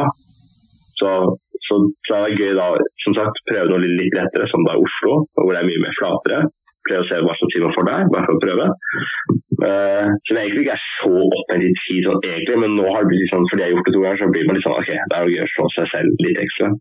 Men så er det som du sier, kanskje det har vært gøy å prøve da, kanskje å trene mot et maraton i da New York, for eksempel, som er veldig sånn kjent løp, eller det i London så var det veldig gøy. Det er veldig vanskelig å komme inn i det som er i London, da. For der må du melde deg opp, og så blir du trukket ut av en hatt om du får lov til å være med, for det er så mange som melder seg på det, så det er sånn de har sånn lotteri på det nesten. Ja. Så det har også vært sånn unikt å kanskje oppleve, men og så er det da sånn, om du skulle tatt på sånn avløp i Argentina, liksom, eller liksom noe helt annet som bare fordi det er noe helt annet, liksom. Ja. Liksom i Sør-Afrika, liksom. Det er bare gøy å prøve noe helt annet. Så det er det mer som du sier, bare for opplevelsen, og det å bare se en annen by hadde vært veldig gøy, men ja. Ja, og jeg tenker også, det er jo sånn, ikke sant, vanligvis, så det som jeg synes er litt interessant med den ideen der da, og litt fristende, det er liksom at vanligvis så reiser man for å kose seg, ikke sant? Vanligvis så reiser man liksom for å drikke billig alkohol. Ja, drikke billig alkohol og slappe av i sola og sånne ting, og det er jo på en måte en ferie, men en ferie kan jo også være et maraton, liksom. Og ja, jeg tenker det er en sånn fin måte å liksom beseire erobre verden på da. Bare reise litt forskjellige steder ut i verden og løpe forskjellige maratoner da. Det er dyrt også da, selvfølgelig. Det er jo ikke billig å bo i New York en uke og ta det tur-retur og melde seg på maraton og alt det der, så ja, men det hadde vært kult, men jeg må jo først, for min egen del, så må jeg jo først prøve et maraton først, for jeg tenker på å reise. Så jeg får du til. Ja, jeg har lyst til det da. Det virker jo gøy, og det er jo, som du sa, det er en bucketlist-greie, så sikter vel kanskje på Oslo Marathon neste høst da. Det er jo et år, ganske nøyaktig. Så noe sånt. Bergen Marathon er vel også om et år, ganske nøyaktig. Ja, altså, det er jo vært på våren hver gang, men jeg synes litt nå sånn, hvordan utviklingen av korona blir selvfølgelig, men jeg regner med at de mest kommer til å legge ut sånn informasjon at ok, da prøver vi nå mot våren da, 2022, sorry. Så det blir jo det da, mot det mest sannsynlig. Ja, for du hadde jo, men du løp jo Bergen Marathon nå for et par uker siden, eller? Ja, det var jo, hva blir det? Det blir jo en uke siden nå. Ja. Ja, litt over en uke siden, det var lørdag for litt over en uke siden, så ja. Men det pleier å være på våren egentlig, men det var på grunn av korona at de utsatte til høsten? Okay. Ja, de utsatte det så mange ganger, de utsatte hele tiden, så det var jo egentlig våren, hva blir det, 2019 blir det vel egentlig da? Nei, 20 med, våren 2020, og så ble det måtte utsatt som sagt. Det var jo rett når korona egentlig begynte, så var det snart klart for det skulle løpe, så ble det av, og så ble det utsatt et halvt år til høsten 2020, og så ble det utsatt et halvt år til våren 2021, så ble det utsatt et halvt år til igjen til da nå. Og da, jeg var egentlig spent på at det skulle bli noe av nå også, men jeg hadde jo litt sånn egentlig negativ følelse på det, de kommer ikke til å kansellere nå, men så kom det aldri noe beskjed om at det ble kansellert, så da bare ble det løp, da. Så da ble det noe. Nice. Birkebeina, har du tenkt på det? Vet du hva, ja, jeg har tenkt litt på det. Det er litt også fordi min far, han syklet Birkebeina. Jeg har gjort det sånn 3 ganger nå. Så det har også vært litt sånn motiverende for kult å prøve det sånn. Så jeg har vært litt sånn inne på det, kanskje kult å bare prøve meg på et sykkel. Sånn til sykle da. Ja. Typ liksom, en lang distanse. Så måtte jeg prøve meg på det liksom. Men ja, det er litt annen type trening, og jeg vet ikke helt om jeg vil det med det første, men det er gøy å prøve å først løpe da, ja. Ja, for du har jo Birkebeiner rennene, og så har du Birkebeiner rittet, og så har du Birkebeiner løpet, eller bare Birkebeiner. Jeg er litt usikker, så det er et løp også. Det er også et løp. Det er ski også til og med, tror jeg. Ja. Så du kan jo velge. Nei, jeg synes det er gøy, altså. Det er en ny verden for meg også. Jeg er ikke så oppdatert på alt, men det er liksom sånn, jeg føler det er litt kult å prøve litt forskjellige løp da. Ikke sant? Det er litt sånn, ja, det er litt sånn at du føler liksom at du erobrer liksom, ok, da har jeg tatt den, ok, da har jeg fullført Bergen Marathon på under 4 timer da, hvis det er målet ditt liksom. Så det er sånn, ok, hva gjør jeg nå? Ok, nå skal jeg ta over New York, nå skal jeg klare under 3 timer i New York, altså, ja, hva som helst, ja.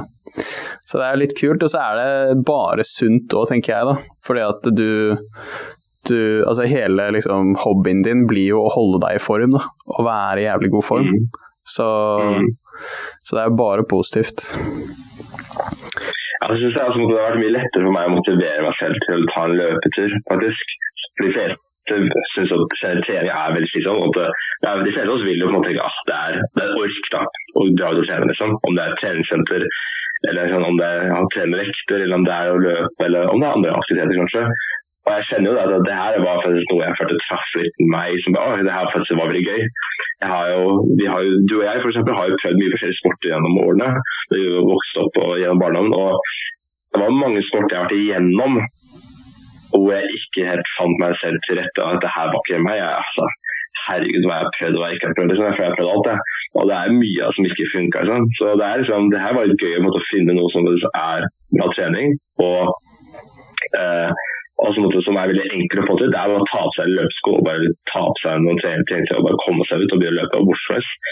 Og jeg liker veldig godt det der med at jeg er veldig interessert i det å opplage nye steder, og spesielt når jeg bor et sted, så er jeg litt så lyst til det. Det kan være veldig gøy og spennende å bare løpe liksom en annen gate ut fra der jeg bor, for eksempel. Da. Og se hva slags bygninger det er, eller hva som er i dette nærområdet.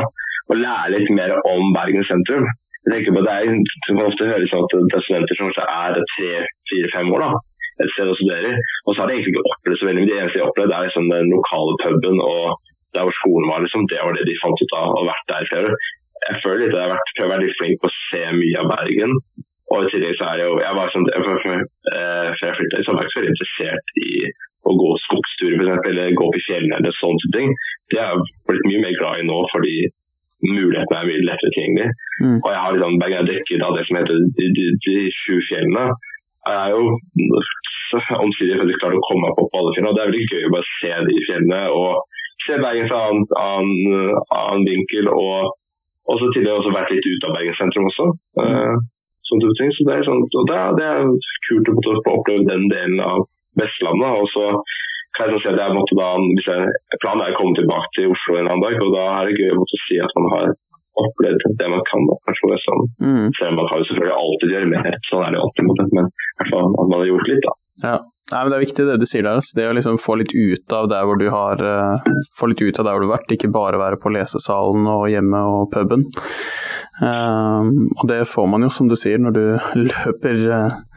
løper rundt hele byen.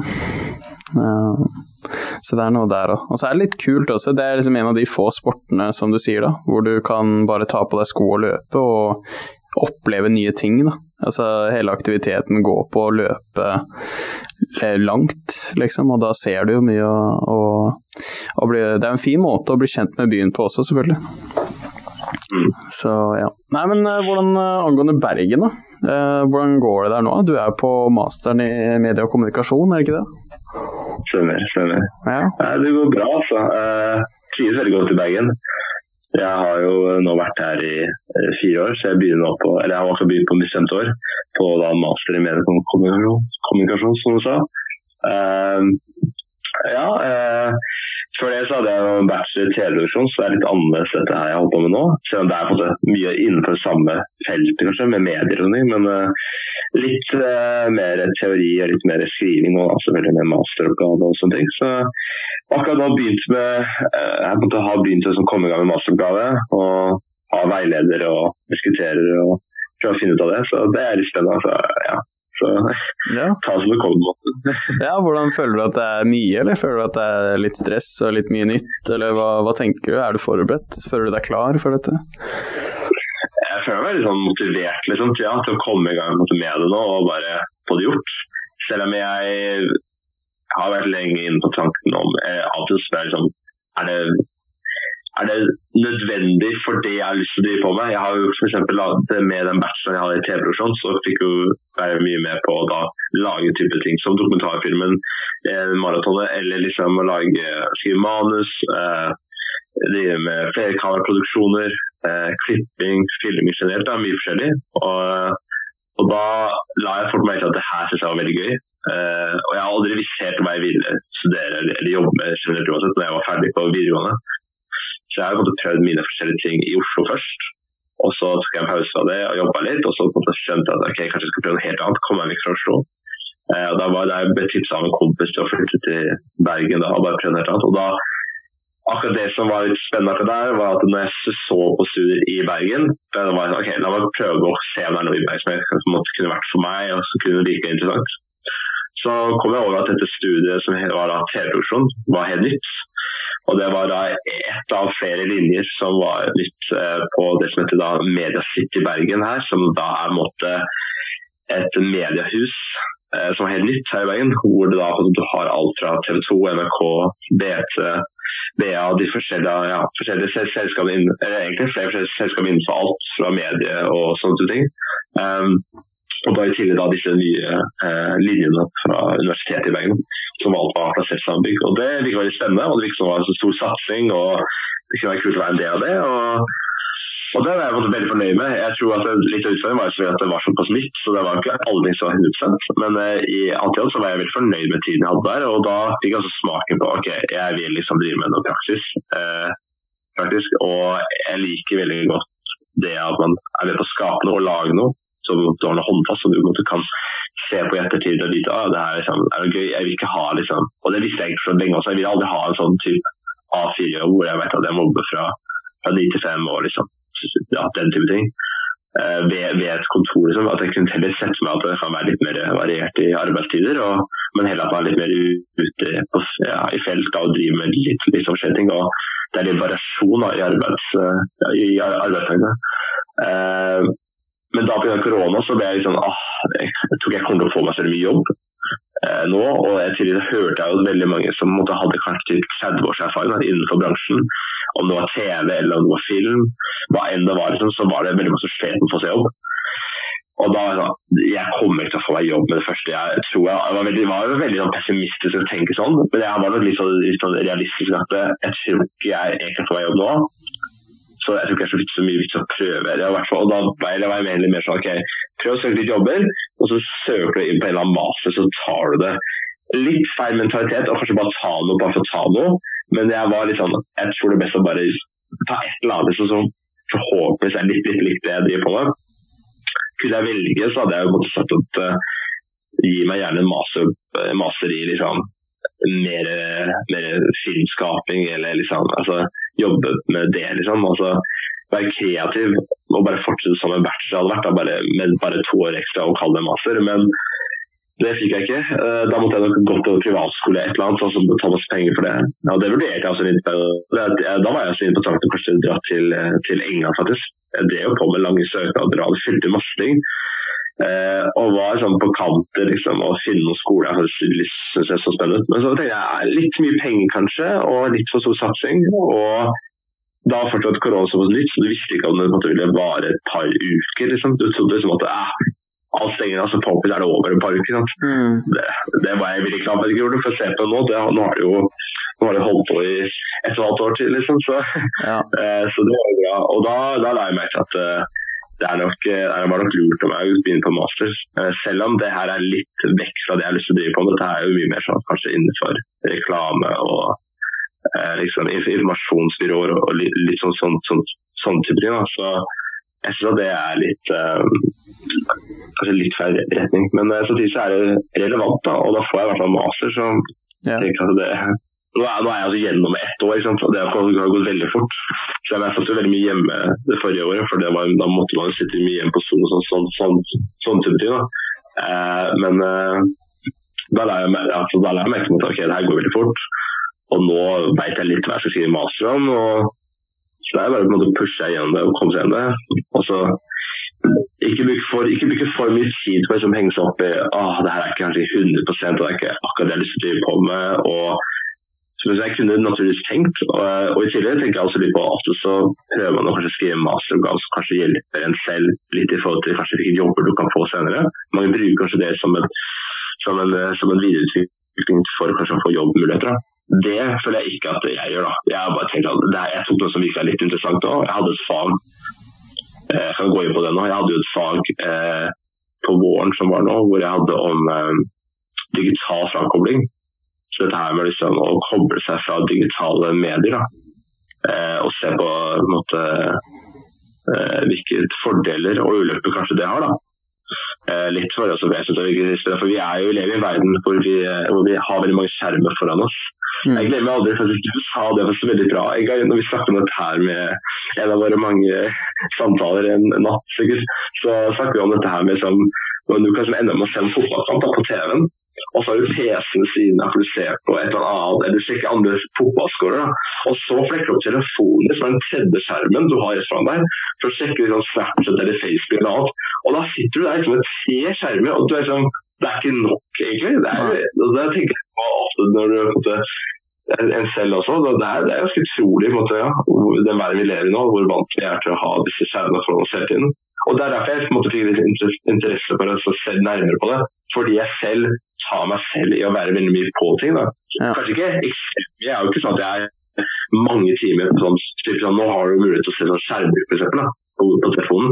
Jeg har ikke veldig mange timer sånn egentlig, i forhold til å være på andre, men jeg selv føler at det sikkert litt for mye. Jeg kunne sikkert brukt en tid på mye annet som mye mer nytt da, så.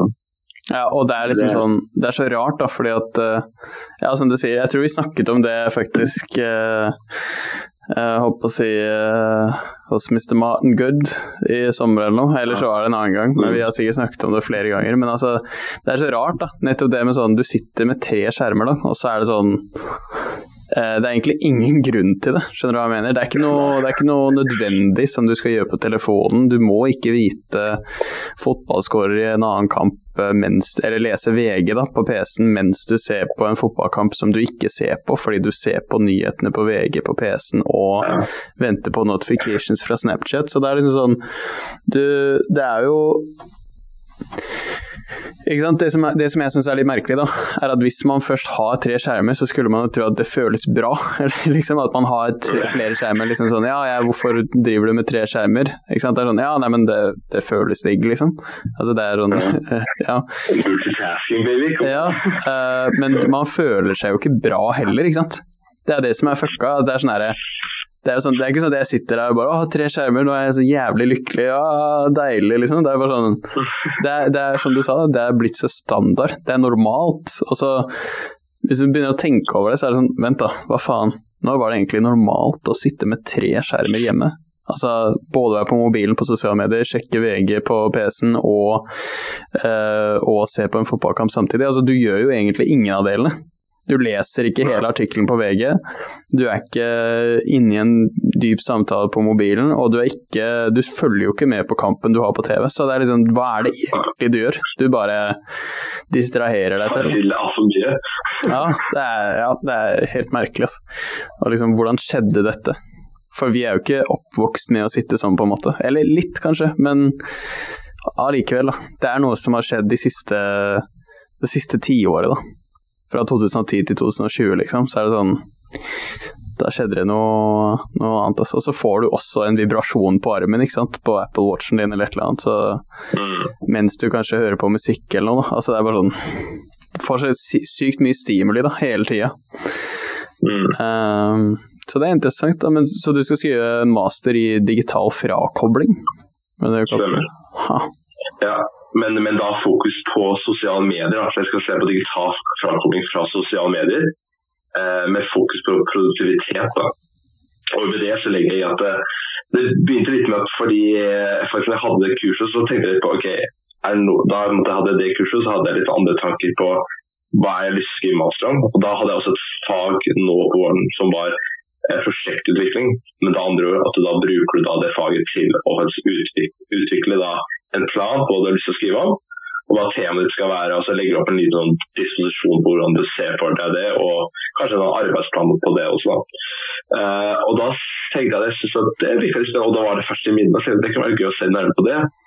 Og så tenkte jeg på alle de gangene jeg jobber med et eller annet, det kanskje spesielt skole for det, altså da du kanskje tar deg selv at du synes noe litt kjedelig, da går du på telefonen og ser på ting i stedet for, eller går på PC og ser på andre nettsider og sånn. Da tenkte jeg, fy fader, jeg blir jo veldig distrahert, eller jeg blir ikke nødvendigvis distrahert, jeg klarer å legge bort telefonen min, men det mer at når jeg har lagt den bak meg på senga, og jeg skudde av wifi, så jeg skal ikke få notification eller sånne ting, kanskje det flymos også for så prøver jeg å jobbe nå, og så skal jeg bli sånn, der skjer det, da må jeg gå på telefonen og se på noe. Ser på liksom Instagram, ser på TikTok liksom. TikTok var ikke egentlig det jeg tenkte i livet mitt, så laster du ned det, så blir du jævlig avhengig av det, så ser du på det til, ikke sant? Og så får du også Snapchat, og så, eller hvis du er inne på kalkulator, og skal regne på et eller annet, og så hvis du kommer en notification på Snapchat, så går du inn på det, og så begynner du å gjøre det i stedet for, så glemmer du egentlig hva du egentlig har holdt på med. Og så har du plutselig brukt en halvtime. Og du skulle egentlig bare inn og sjekke noe, eller du skulle bare inn på DNB og sjekke noe bankgreier, og så ender du med å gjøre masse andre ting. Og da skjønte jeg at hva jeg egentlig bruker mest tid på. Det ikke det at jeg går inn på kalkulator og sitter der en halvtime og tukler med noen tall. Det jo fordi sosiale mediene kommer inn i bildet og ødelegger for min produktivitet. Da. Og da med fokus på da, skolearbeid altså for meg da. Og da la jeg meg til at kanskje det noe spennende med å se på sosiale medier og hvordan de spesifikt med på å påvirke min arbeid eller min arbeidsflyt da. Og med en gang jeg blir påvirket, så stopper jeg den gode flyt jeg kanskje var inne i, og så det lenger til å komme seg inn det igjen. Og så jeg også litt sånn, jeg liker å ha ting liksom planlagt på forhånd, så jeg prøver liksom å jobbe jevnt og slutt, sånn at det ikke skal bli så supertak. Det blir jo alltid uansett måte for de fleste av oss. Og jeg irriterer meg over at jeg alltid må sitte sånn langt på natt og holde på med en innlevering.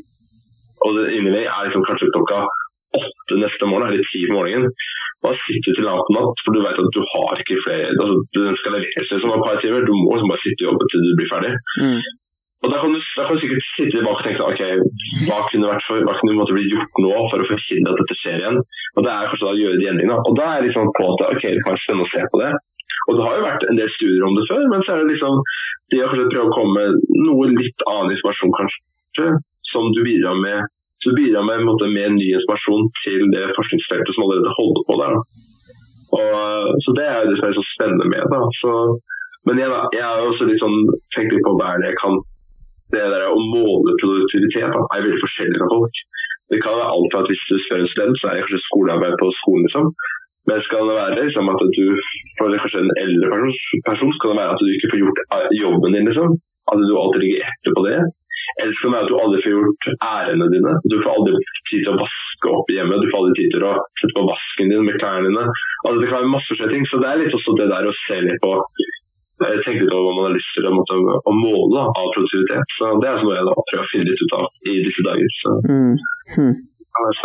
Ok, ja. Ja, for det første jeg tenker på da, ikke det at jeg den personen som skal gi deg noen tips til dette, men som hvis du tenker på hvordan du skal måle ja, fra denne geniale hjernen her. Nei, men sånn, det jo noe som heter deep work da. Jeg tror det heter deep work, hvor du Can Newport. Ja, og det jo liksom sånn, basically bare kanskje måle noe sånn, definere eller operasjonalisere produktivitet som kun fokus på en oppgave før du blir distrahert av noe annet da. Før du føler at nå må jeg spise noe, selv om du må jo ikke det, kroppen din tåler å ikke spise et par timer, eller sånn, nå må jeg sjekke mobilen i tilfelle familien min har dødd i et flykrasj, eller altså sånn, det jo helt ubrukelig egentlig å skulle sjekke mobilen sin mens man jobber eller mens man studerer noe, men allikevel så gjør vi det liksom hvert 10. minutt da. Så kunne jo operasjonalisert produktivitet sånn, hvor lenge klarer du å være fokusert på kun én ting før du føler at du har sterke nok abstinenser da, til at du må ha dopamin igjen. Da. Du må inn på sosiale medier og få litt bekreftelse eller sjekke at ikke det har vært en terror eller annet terrorist som har sprengt seg selv i lufta i Oslo sentrum, altså et eller annet da. Og jeg tenker at det kan være litt artig, fordi da tror jeg du kommer til å se at for eksempel hvis du sammenligner folk som ikke født og oppvokst med en smarttelefon med de som født og oppvokst med en smarttelefon, så tror jeg du vil se ganske skremmende resultater på at konsentrasjonsevnen til de som oppvokst med smarttelefon liksom ikke i nærheten av hva den egentlig burde være da, sammenlignet med generasjonen før for eksempel. Det kan jeg se for meg i hvert fall. For det jo konsentrasjonsevnen som blir ødelagt her. Ikke sant? Det jo den som egentlig gjør at det vanskelig å sette seg ned og ikke være på mobilen en time og lese, for eksempel. Og så det litt det også da, som du snakket om, dette med liksom å finne deep work eller fokus da, kjedelig.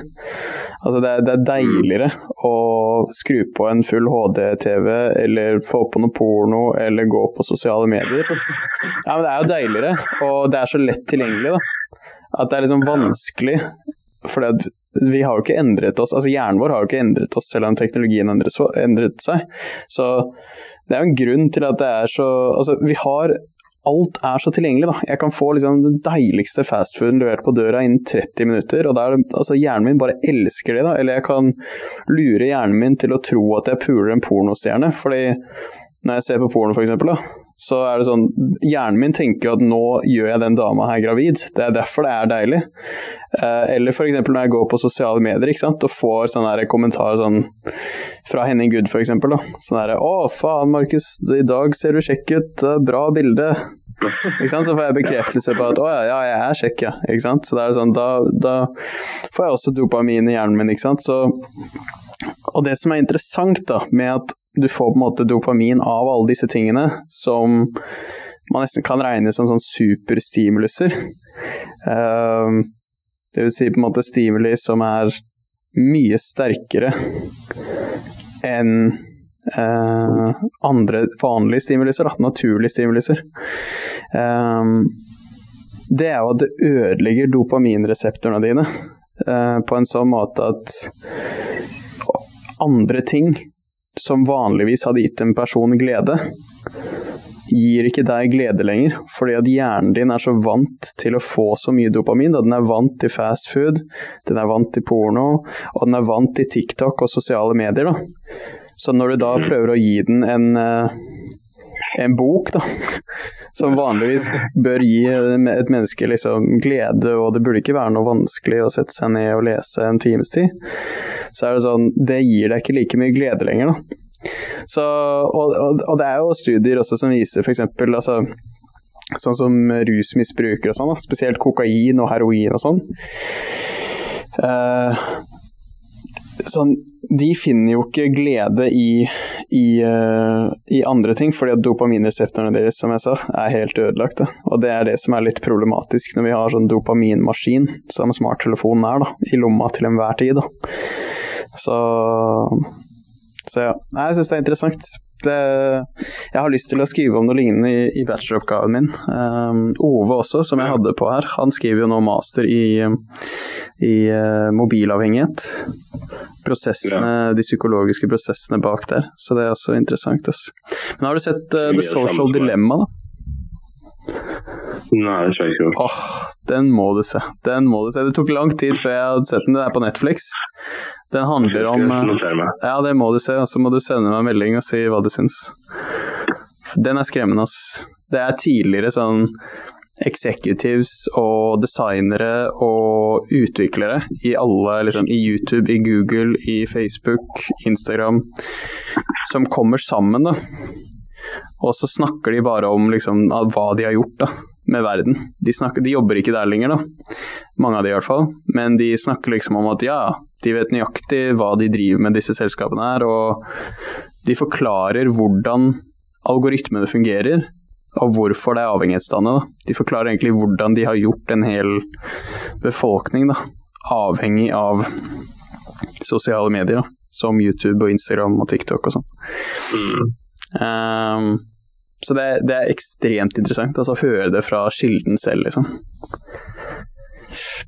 Det veldig skummelt hvor avhengig man kan bli, og det som jeg sier, når du først blir vant til, så det som det en vanlig standard for hverdagen. Da. Du skal innom de forskjellige appene, du skal sjekke hva som skjer, og jeg elsker jo det faktum at det en fin måte å holde kontakten med mennesker rundt deg, og det mange positive ting med at du klarer kanskje å ta altså få nye vennskap da, eller få nye andre relasjoner, eller du får kanskje noen jobbmuligheter, du vet aldri, altså det mange sånne ting som også positive med det, og så det mest ofte av de negative sidene som tar overhånd, hvor folk blir avhengige, eller folk mye på det. Mange vet ikke om det, for de måtte kanskje innse det mye, altså før noen påpeker at bruker du 10 timer til det, det ganske mye liksom, eller hva søren, skjønner, altså det jo. Og det også spennende hvilke apper du kan gå inn og se hvilke apper du bruker mest tid på. Og så det noe med at ja, det skummelt med det. Og det som er så rart at selv om jeg har lyst til å skrive om det selv, så vet jeg ser at jeg har også sikkert, jeg vet at jeg har en standard som såpass, kanskje kjøper telefonen til sammen, kanskje mellom 2 og 3 timer hver dag. Som jeg vet at det ikke så veldig for hva andre gjør, men så jeg vet jo selv at hva jeg bruker de timene på telefonen, og det ikke produktivt. Hvis jeg går inn og ser mye på sånne Instagram Reels, så hvor du bare kan bla, og det uendelig med videoer, du bare kan begynne å bla, akkurat sånn TikTok. TikTok bare storebroren til det, for det bare enda mer gøy. Og så det at også har du mulighet til å se Snapchat, så du ser hva folk holder på med. Så det som så skummelt at jeg selv ser hvor mye jeg bruker tid på det. Og jeg blir alltid tullet med, eller nevnt at de på med sånn, det mye på telefonen i dag. De sier at selv du skal studere dette her, og du bruker det så mye, liksom. Lykke til, liksom, å koble seg alt det, liksom. Og jeg har jo prøvd det en uke med sosiale medier, og jeg slet litt med det, liksom. Det var ikke så lett som kom seg til, liksom. Og i tillegg, man legger meg til når man liksom, det sånn, det å bo i kollektiv, så legger man det sånne ulike perioder, kanskje i løpet av dagen, da, hvor du kanskje for eksempel ser etter at folk har sin middag, folk har slappet litt av, sitter på sofaen, så sjekker folk kanskje hva som skjer den dagen, da, og så på disse mediene de bruker. Da. Og da lander jeg meg til som egentlig da kunne det vært samtaler der, og det samtaler som oftest også, så det kunne det at man mangler det til viss tid, men så tenker man liksom, nå det litt sånn stille her, folk litt til Sleng i verden, og det litt interessant å se da. Og jeg tenkte altså sånn, når man kanskje på fest, eller prøver å bekjemme de mennesker også, det noe med det, når du kobler deg vekk fra det som skjer rundt deg, og du fokuserer inn på det som skjer på telefonen, uansett hvor mye du prøver å holde samtalen med noen rundt deg, så går det liksom ikke, det noe informasjon du ikke har til faen deg. Noen av oss flinke på multitasking enn andre. Noen får det faktisk til, og det går liksom ikke helt, men det fortsatt fortsatt at alle vil alltid slite en viss grad på et eller annet tidspunkt med å få med seg akkurat det som skjer.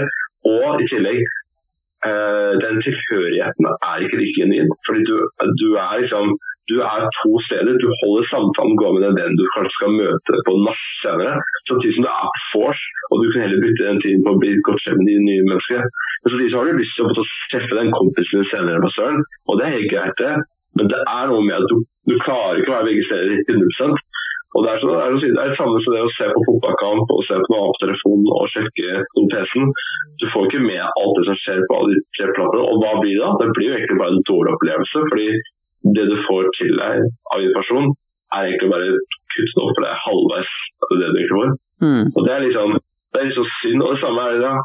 Jeg synes at de beste, for eksempel, ta dette her med liksom, det å være på de beste festene, liksom. Det når folk 100% låst i det som skjer der og da.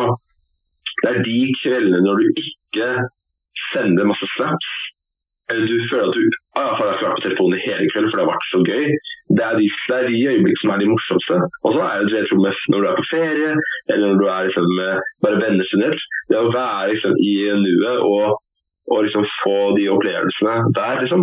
Og hvor du på en måte til slutt glemmer at faen, jeg har jo egentlig hvor telefonen, jeg har ikke brukt den på 3 timer. Det fantastisk. Og det jo synd at det skal være sånn. Altså, det som en halleluja-opplevelse når du ikke på telefonen. Liksom. Altså, det skulle være sånn hele tiden, men så det jo ikke. Og så det også at det noen som bedre eller verre enn andre. Så det jo så det varierer jo veldig. Så. Det utfordrende. Har du sett Simon Sinek on Millennials in the Workforce? Nei. Det en YouTube-video, den vil jeg også notere til ser deg, for der snakker han egentlig Simon Sinek on Millennials in the Workforce, for der snakker han om liksom at arbeidsmarkedet, dagens arbeidsmarked, det ikke, eller arbeidsplasser da, dagens arbeidsgivere, de ikke forberedt på denne generasjonen som oppvokst med sosiale medier og smarttelefoner. Fordi at, nettopp som du sier da, vanligvis, ikke sant, hvis man venter på sjefen i et møte da, man skal ha et møte med et team, ikke sant, vanligvis så begynner man å snakke om livene sine til hverandre, og knytter bånd gjennom den sosialiseringen da. Som han sier for eksempel, jeg tror eksempelet han bruker da, det liksom at før i tiden da, så ville man for eksempel si sånn, hei Henning, og så sier du, ja hei Markus, ja, jeg hørte at faren din ble innlagt på sykehus i helgen, hvordan går det? Nei, det går bra, takk som spør, det gikk heldigvis fint, så han har det bra, da det sånn, ja ok, så godt å høre da. Mens i stedet for nå da, så det sånn, man helt stille, og alle på mobilen sin da. Så da blir man jo ikke kjent, på en måte. Man stoler ikke lenger på de menneskene man jobber med, da. Og det liksom veldig merkelig, da. Og så blir man dårlig på å sosialisere også, fordi at og det faktisk en av grunnene til jeg startet denne podcasten her da. Det fordi korona ødela meg helt. Så jeg bare, hvordan faen skal jeg snakke med folk nå?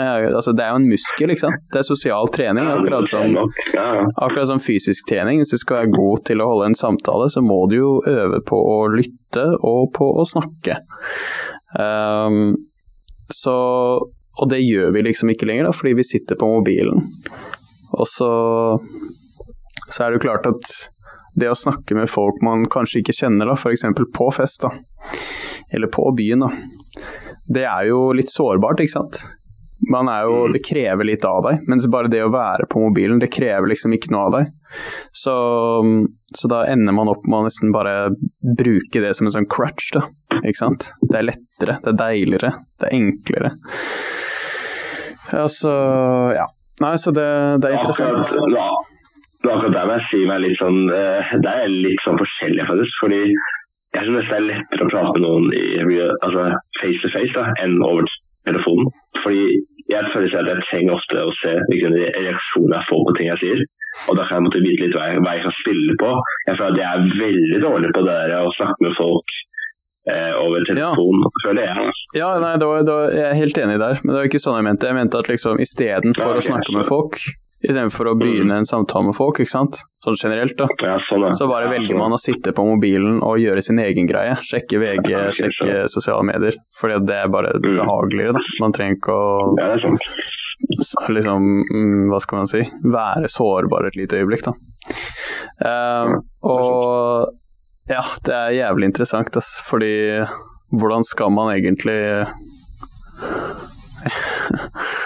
ja, hva skal man egentlig gjøre med disse arbeidstakerne da, som disse millennialsene som vi en del av da, som sitter med tastaturet, ikke sant? Og så har de mobilen på tastaturet mellom hendene sine, ikke sant? Det bare sånn, de jo ikke til stede, de jo ikke konsentrert, de jobber jo ikke like effektivt, altså de jo ikke, ja, de ikke fokusert på arbeidet. Og en annen ting også, ikke sant? Dette med sånn tidsbruk på skjerm og sånn. Og du sier for eksempel at ja, noen ganger så bruker jeg mobilen 2 timer om dagen, men allikevel så tenker jeg at det ikke så ille, fordi det folk som bruker det mer. Ikke sant? Problemet jo når det normalt, eller bra da, å bruke 2 timer på mobilen om dagen, uten å bruke den som et verktøy da, men bare bruke den som en underholdningsenhet som det alltid batteri på, uansett hvor du da. Liksom, altså det ja, det jo nesten umulig å ikke bli avhengig. Og jeg tenker jo også at ja, hvis man bruker mer på å scrolle gjennom, mer tid om dagen på å scrolle gjennom TikTok enn man bruker på å trene eller å være ute da, så det ganske sånn, og når det normalt liksom, når det helt vanlig, så det sånn, da det vanskelig. Det ikke bra. Nei, altså jeg mener at det et problem for hele samfunnet da. Ja, det det. Det liksom ikke ja, når det ikke blir sett ned på, men når det blir liksom sett på som at ja, det standard det, da vi gått litt langt, mener jeg. Men samtidig, hva skal man gjøre, liksom? Men jeg tenker på det, på en måte, du vet, jeg tenker på at vi som har måttet gå på samme skole over lang tid, egentlig, og begynte fra 2. klasse, så husker jeg at overgangen fra det som var SFO, som det het da, jeg tror nå heter det MAX eller noe, det som fritid, altså skole mot etterskolen da. Da husker jeg at når jeg måtte være ferdig med 4. klasse, og skulle da begynne å gå hjemover fra skolen etterpå, så fikk jeg min første sånn liten telefon, som var sånn Sony Eriksson-telefon da. Og da husker jeg liksom at det var liksom sånn at hvis noe skulle skje da, på den ene, altså den strekningen mellom da der hvor skolen var og hjem, som var kanskje bare 20 minutter å gå, skulle liksom da kunne ha telefon til, da kunne jeg ringe familien min også, eller foreldrene mine da, hvis det skulle være noe. Og jeg tenker på nå, du sammenligner meg nå, eller på den, når jeg fikk da telefon, da i en alder av hva man jo i 4. eller 5. klasse, da man kanskje 10, 11 kanskje, ja. Og da, nå har du liksom, har du foreldre som gir barn på 2 år liksom, iPhone sin på å sitte og se på bare spille spill. I alder av 2 år har jeg sett det, og det jo helt utrolig forskjell liksom. Det liksom, det 8 år forskjell. Og for det andre også, jeg hadde ikke smarttelefon. Jeg hadde 3 spill, det ene var en minigolfspill som jeg sikkert spilte litt av og til, men bortsett fra det så var liksom, telefonen var ikke så gøy liksom, så det var jo gøy der da, men altså jeg føler det på en måte at jeg vet ikke, du kan godt hende at du sikkert enig med meg om dette egentlig, men jeg føler at jeg veldig glad for at jeg slapp litt unna den så sterke utvikling som har skjedd over så kort tid da, fordi jeg jo egentlig liksom, kan tenke litt på det, hvordan ville jeg vært som foreldre en dag da, hvis jeg får meg barn, og liksom, hva skal jeg liksom, jeg har ikke lyst til å gi barna mye liksom, en iPhone i en alder av under 10, for det burde ikke ha en iPhone før de kanskje 15, kanskje 14 liksom, altså jeg føler at ja, når du begynner å bli tenåring, da kan jeg skjønne at du kan ha en smarttelefon, men det barn på barneskolen som går nedover liksom, og så har liksom iPhone liksom, bedre telefon, kanskje den nye stasjonen bedre enn det jeg har liksom. Og jeg tenker at det litt rart at disse foreldrene gir dem så tidlig, men som jeg har sagt da, hvis det jo sikkert standard da, alle har iPhones og smarttelefoner, og alle har TikToks og Instagrams, og du sikkert under 13 år. Jeg tenker på jeg husker når du lagde deg Facebook, når det var vanlig, men jeg husker jeg lagde meg Facebook før jeg var 13, og da var det grensen på det, tror jeg, på motion, og da husker jeg at da løy vi alle sammen, for vi skulle jo alle sammen sitte og spille Farmville, husker jeg, i pausen. Det var derfor man skulle ha Facebook, ikke for liksom å få masse, det var å spille spill, da, ikke for liksom dette her med det sosiale medieaspektet av det. Men etter hvert så ble det mer og mer vanlig, og nå det litt annerledes nå, men nå det jo mer, og ser man jo mer på videoer egentlig, og bilder jo egentlig det man konsumerer enn det mennesker kanskje spill da. Men så det litt interessant hvor det endringen har vært. Så jeg kjenner veldig glad for at når vi var jo I hvert fall kanskje den siste bolken av mennesker som fortsatt på en måte spilte mye ball og drev heller mer sånn aktivitet ute da. I stedet for å spille fotball og sånne ting, I stedet for å dra hjem da. Altså vi dro hjem og spilte sånn dataspill og sånn konsolspill sammen, men fortsatt det var I hvert fall heldigvis at vi var I samme rom da, og man så hverandre var hjemme hos hverandre.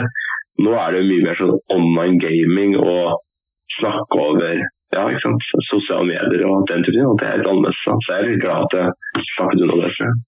Ja, det I hvert fall deilig å vite på en måte hvordan Ja, jeg helt enig. Og det deilig å vite hvordan livet var før det ikke var unormalt å bruke en arbeidsdag på mobilen.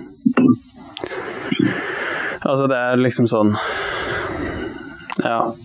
En ting at vi snakket om liksom, å ha multiple screens og hvordan det ødelegger konsentrasjonsevnen, og så har vi snakket litt om innholdet. Hva det vi ser på? Jo, det jo tenåringer som danser I 10 sekunder på TikTok, eller så det folk som legger filter på livet sitt og viser deg highlight reels på sosiale medier, eller så det bare sånn kaotiske overskrifter på VG. Som også gjør noe med oss, ikke sant? Og det jo bare søppel. Alt det jo bare søppel, og vi vet det også, liksom. Vi vet at det liksom, ja, at det søppel, da. At ikke, det søppel-TV, liksom. For å si det på gammelnorsk. Og, så det også en annen ting, men hvis du bare ser bort ifra innholdet, og du ser bort ifra at vi sitter på multiple screens mesteparten av dagen, så kan jeg også tenke sånn, hva med skjermtid generelt sett da? Ikke sant? De fleste sitter jo foran en skjerm på jobb, 8 timer om dagen, og så kommer de hjem, og så skrur de på en skjerm der, og så sitter de der til de sovner, og så står de opp, og så har de mobilen på nattbordet, på med skjermen igjen, og så leser de nyhetene på vei til jobb, eller hører på musikk via denne devicen. Og så det 9-8 timer foran en skjerm på jobb, så det hjem, og så det foran en skjerm til du sovner. Så det liksom sånn, dette livet til de fleste, tør jeg påstå, I den vestlige verden. Og det samme gjelder nesten også hvis du student. Ikke sant? Du må jo lese. Så ja, ok, du har kanskje ikke alle bøkene dine digitalt da, men liksom, også så du sitter noen timer med nesa I boka I stedet for, men mest sannsynlig så gjør du veldig mye på PC der også, og det liksom sånn, hva det dette gjør med oss da, som et internasjonalt samfunn, som en verden da? Altså vi bruker mesteparten av dagen til alle sammen foran en elektronisk skjerm da. Det liksom, det vanskelig å forstå helt konsekvensen av det, tror jeg. Fordi for oss nå så virker det så normalt. Da. Det virker som at det går ikke an å leve et liv uten skjerm. Altså, du kan ikke leve som Lars Monsen, liksom. Det eneste måten å ikke leve med en skjerm, det å bli noe sånn anleggsarbeider, byggearbeider, altså gjøre noe ordentlig fysisk, da. Fysisk arbeid, ja. Så, nei, det interessant. Det kul master, da. Digital frakobling, det liksom det et term? Det et begrep? Ja, det vel det. Det vel det blitt, ja. Men, ja, jeg tenker bare en ting jeg synes å nevne jo dette her med på en måte, det har på en måte blitt så forventet I samfunnet at man skal være tilgjengelig hele tiden, og det synes jeg litt sånn irriterende. Ja. Jeg tenker på, jeg har et godt eksempel jeg har da, liksom når jeg har vært på ferie, det var en ferie jeg var på I Hellas en gang, og så hadde jeg har jo veldig nært forhold til mine foreldre, så jeg var også sånn bare vant til at man konstant liksom sier litt hva som skjer, og hvordan det går, og liksom gir en oppdatering da. Og det gjorde jeg vel også den serien, men det var som om kanskje hadde gått et par dager hvor de ikke hadde hørt noe fra meg. Og det her kan man kanskje ikke stille et spørsmål til liksom dette her med at selvfølgelig kanskje foreldrene skulle vært litt mer ikke forventet at det hele tiden må være en oppdatering da. Det kan være en ting, men samtidig så det også litt også med hva man kanskje vant til med sosiale medier og mulighet til å sende melding og tekst og alt det der. Og nå kan du så få med deg mye mer informasjon ved å se om du ikke med personer i en ekte verden måte, at du får det gjennom en skjerm, og da det noe med at det da å forvente til at man skal hele tiden liksom, kanskje gi en oppdatering eller være tvunget til å svare. Så da var det også litt poeng at jeg hadde ikke så veldig bra dekning akkurat, for da var jeg tror jeg var på toppen av fjell eller nærmere ved sjøen, og så var det dårlig dekning akkurat da. Og da det så vanskelig å da måtte forholde seg til det livet man måtte ha kanskje ved siden av det å være på ferie da, på en måte. Og da litt også dette med sånn, nå da, så som hvor jeg bor nå som student, da, så da har du både meldingsgrupper hvor du får informasjon om kanskje de du bor med. De stiller spørsmål til, skal vi ha middag samme dag? Skal nå være med å handle opp Klaas Olsen? Hvordan gjør vi det med vasken denne uken? Hvis ikke du svarer på de, så blir folk irritert for at de ikke svarer, ikke sant? Og så har du da en mail hvor du må svare veilederne for eksempel, eller også andre lærere eller andre studenter hvis det noe du deler noen oppgaver med hverandre. Og hvis ikke du svarer der, så blir også folk irritert og frustrert, og så skjønner de hvorfor du ikke svarer. Og så det sånn at hvis du sender en snap til noen, og så venter folk at du skal svare på den snappen, gi din tilbakemelding på et eller annet om det her et sang, her sang du kanskje skal høre på, Henning, kanskje du liker den. Og så har ikke jeg svart på den, og så har jeg glemt den, og så har de sagt at jeg sendte deg en sang fra Station, og jeg fikk hørt alle fra deg. Likte den, eller? Ja, bra oppslått. Eller liksom, og det altså det så mange sånne type eksempler på det hvor du blir tvunget på en måte, tror jeg, til å måtte forholde til det. Og jeg selv også blir litt sånn kanskje frustrert hvis jeg har sendt noe til noen, eller jeg har lyst til å få din feedback på noe da, og så bruker du litt lang tid.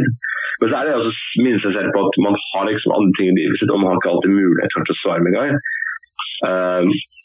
Men allikevel så det da noen interessante aspekter der som man selv kanskje må tenke litt på liksom, hva kan man forvente, og hva må man forvente så mye om at alle må svare hele tiden.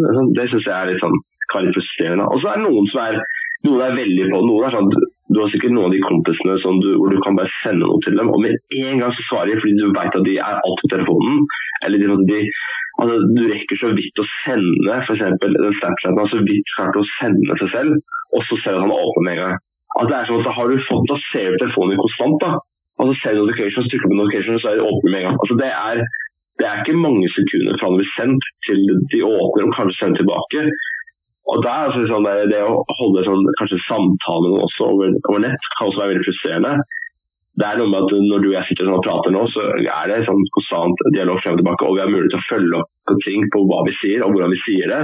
Og du får mye mer forståelse på hva det personen tenker, og hva han mener når han sier at han blir irritert, eller han blir skuffet over det og det. Det å sende over melding jo egentlig helt galskap, fordi det så mange ting som kan bli mistolket, ikke sant? Og da det mer med på å lage dårlige relasjoner mellom mennesker kanskje, enn det og det alle disse positive tingene med det også, fordi at det har du muligheten til å gjøre det, jo fantastisk. Å ha kontakt med folk, men så det selvfølgelig noen av disse aspektene som gjør at det så mye negativt med det, og for å finne en balanse på det, tror jeg det vanskelig. Det veldig vanskelig, og det skaper noe som heter kognitiv dissonans da, som vi snakker om i psykologiens verden, og det handler om at det noe mennesker opplever hele tiden liksom, nesten hver dag, alle mennesker opplever det, men det blir løst opp da, og kognitiv dissonans, det når du vet at noe for eksempel dårlig for deg da, for eksempel røyking da, du vet at røyking sunt, du vet at det ødelegger deg, du dør fortere, kreft, bla bla, og så gjør du det likevel da, ikke sant?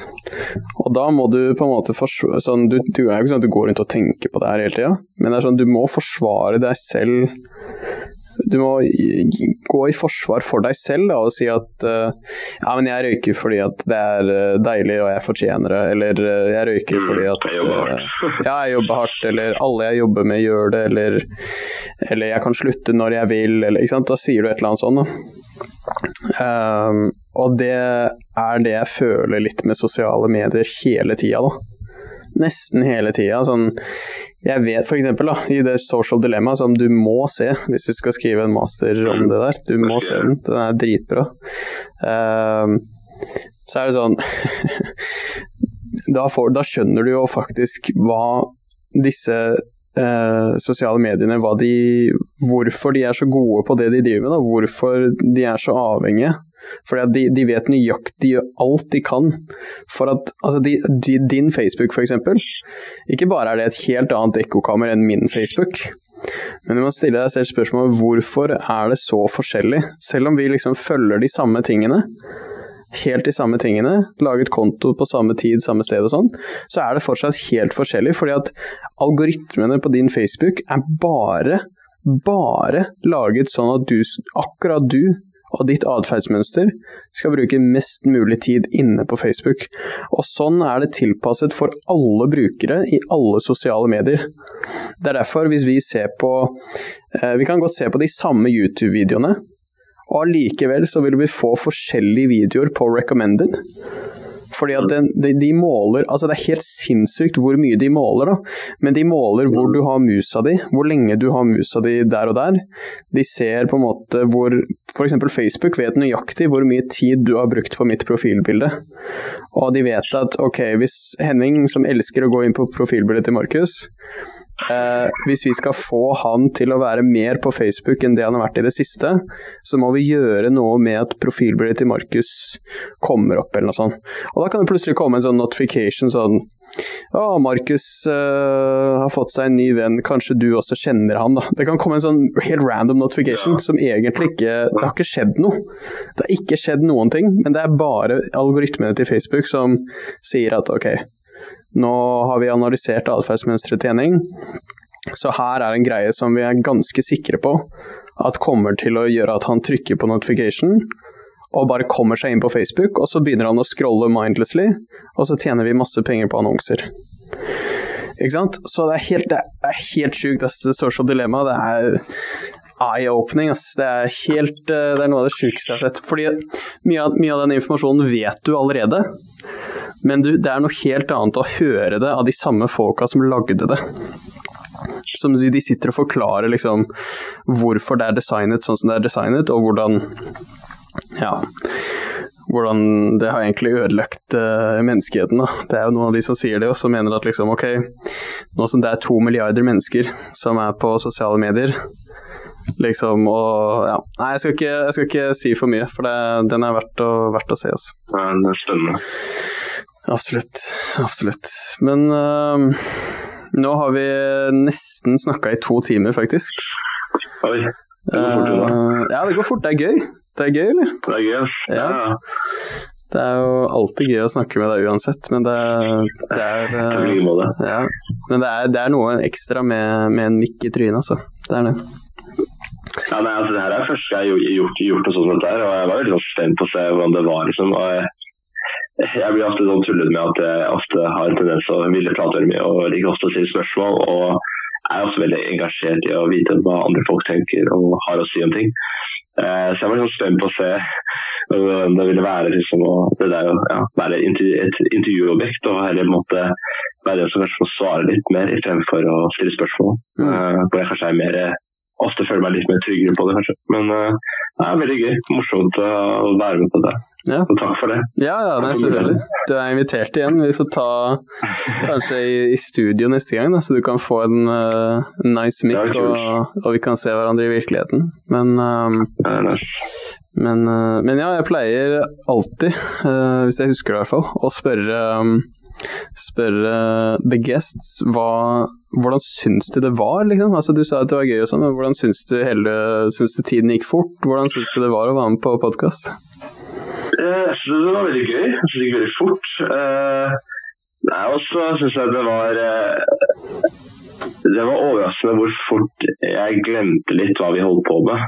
Dette med at vi tok opptak og liksom, og jeg ser jo på det på en måte nå gjennom Zoom også, og det å snakke med deg, det føles som en vanlig samtale vi kunne hatt liksom, i sommer. Liksom. Og jeg føler vi har jo alltid ofte sånne, egentlig ganske sånn, alt for dype samtaler til liksom ting hvor vi bare diskuterer frem og tilbake og bare interessert i andre synspunkt, og det som ikke tenker å være noen sånn håndfast mening med akkurat det vi holder på med, men bare med at man bare holder på og bare prater om det, og jeg synes det veldig gøy. Jeg synes jeg trives veldig godt med å prate med de menneskene hvor jeg føler jeg kan få til en dyp samtale, for jeg synes at ofte så har vi kanskje en tendens til å bare prate litt sånn, ikke oss spesifikt, men det sånn generelt i samfunnet, at man ofte mye sånn smalltalk som egentlig ikke betyr så mye, og det synes jeg litt synd.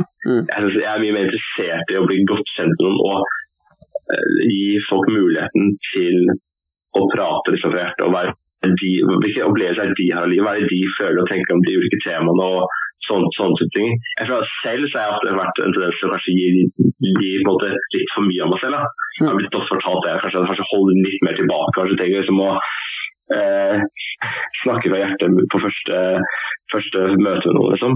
Så jeg synes det veldig gøy da, liksom, når man kan liksom prate litt om dypere om ting, og sette av tid, liksom, ikke minst. Man hadde ikke gjort dette her liksom, så vanlig, at man måtte sette av 2 timer og begynne å prate om noe sånn, hva for det da, om det å løpe en maraton, liksom, og du snakker om dine tanker rundt det, og hva du har lyst til å oppleve.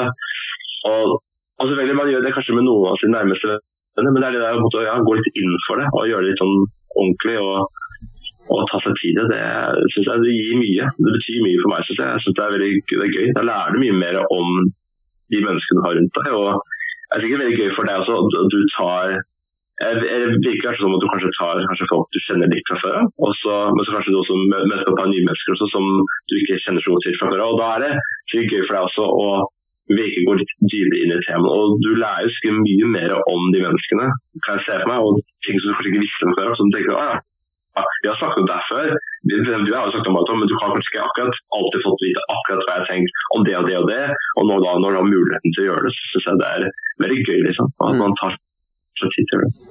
Det mye av mennesker. Ja, nei, jeg synes det kjempegøst, og det akkurat som du sier også, det blir liksom, det litt vanskelig å sette helt fingeren på det, om det blir en dypere samtale, eller mer ekte samtale, men noe som helt sikkert er at jeg føler at selv om det på Zoom, da, så det sånn samtalen blir mye mer konsentrert, og det blir mye mer sånn, sånn som nå da, vi mer sånn, vi liksom innstilt da, sånn før vi skulle i dag, ikke sant? Det litt sånn, hvor mange ganger i livet ditt har du liksom dratt ut for å møte noen, ikke for å ta en kaffe, ikke for å ta en pils, ikke for å trene sammen, ikke for å drive med skole eller jobbe, men bare sånn, hei du, skal vi sette oss ned et par timer og bare snakke om liksom livet? Altså det sånn, det det ingen som gjør, hvis du skjønner hva jeg mener, ikke sant? Man setter ikke av tid til å bare ha en samtale hvor man bare snakker, liksom, og det synes jeg kult. Og så det et eller annet med å vite også at det blir tatt opp og lagt ut et sted, selv om det ikke så mange som hører på, så det liksom det blir litt mer press, altså jeg føler ikke noe press, det veldig avslappet og sånn, men det blir litt mer sånn, ok, nå må jeg tenke litt mer på hva jeg sier da. Jeg kan ikke bare si masse drit, og så bare gi totalt faen i samtalen. Og en annen ting også at, som jeg også har sagt flere ganger før da, det at det ingen som, altså jeg har ikke tatt opp mobilen min nå, på 2 timer, ikke sant? Ja. Litt også det om det vi snakket om i dag egentlig, at det må godt å være mer innstilt på akkurat det øyeblikket du her og nå da.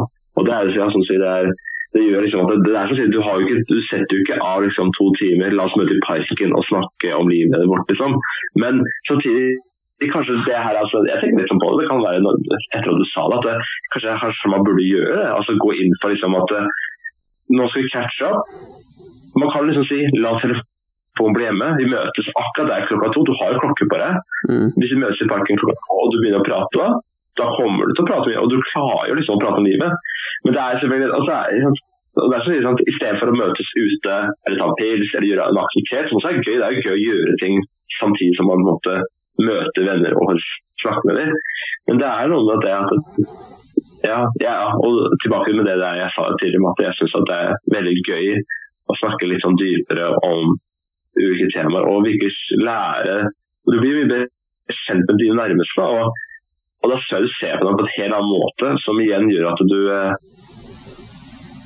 du bygger jo helt andre, altså du danner jo helt andre liksom, vennskap da, i vårt tilfelle, som betyr mye mer og dypere, og da tror jeg det med på, da har vi mye mer forståelse av hverandre, og selvfølgelig også da, gjennom flere år, så vil man da vite litt mer om personen, ikke bare at og jeg tror også det veldig mye med å si at det da du kanskje klarer å skille forskjell på en ting man har bestelederen man har nære venner, og man har sånn type venner, også studievenner og alt mulig, og treningsvenner.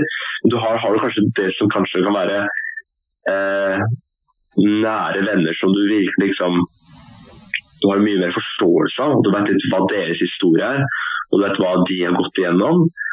Og vi har ikke snakket om liksom, vi vet jo egentlig ikke så mye kanskje hva vi har opplevd fra liksom, vi kjente alle fra barneskolen, og vi har jo vært sammen og jobb, altså vært på skole liksom, men vi har ikke kanskje snakket om de følelser vi hadde da, når vi var sånn 12-13 år, eller vi har kanskje ikke snakket så mye om barndommen vår, og vi fortsatt 26-25 år og har masse av livene våre igjen som vi kan diskutere og snakke om, og det vil vi kanskje oppleve etter hvert, men det noe med det altså, å ta seg litt tid til å liksom, reflektere over eget livet til en selv, og også til de personene man prater med, og bare få helt annen forståelse, så jeg tror jeg gir mye mer da. Ja, det veldig mye bra i det du sier der, så jeg helt enig. Og ja, som du sier, kanskje det det man skal gjøre da. Kanskje man skal liksom sette seg ned i parken uten noen mobil og bare være 2 stykker da.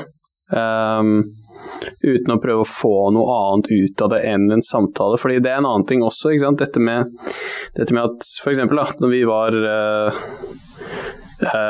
i sommer så var vi hos deg og så på EM da, ikke sant, ute i hagen der, og da vi jo flere stykker, ikke sant, da vi 4-5 stykker, og det nesten umulig da for oss å liksom sette av 1 time hvor alle sammen uten mobil, og uten å se på EM eller gjøre noe annet, og så bare si at, ok Henning, du løp et marathon, kan ikke du bare snakke litt om hvordan det var i en time?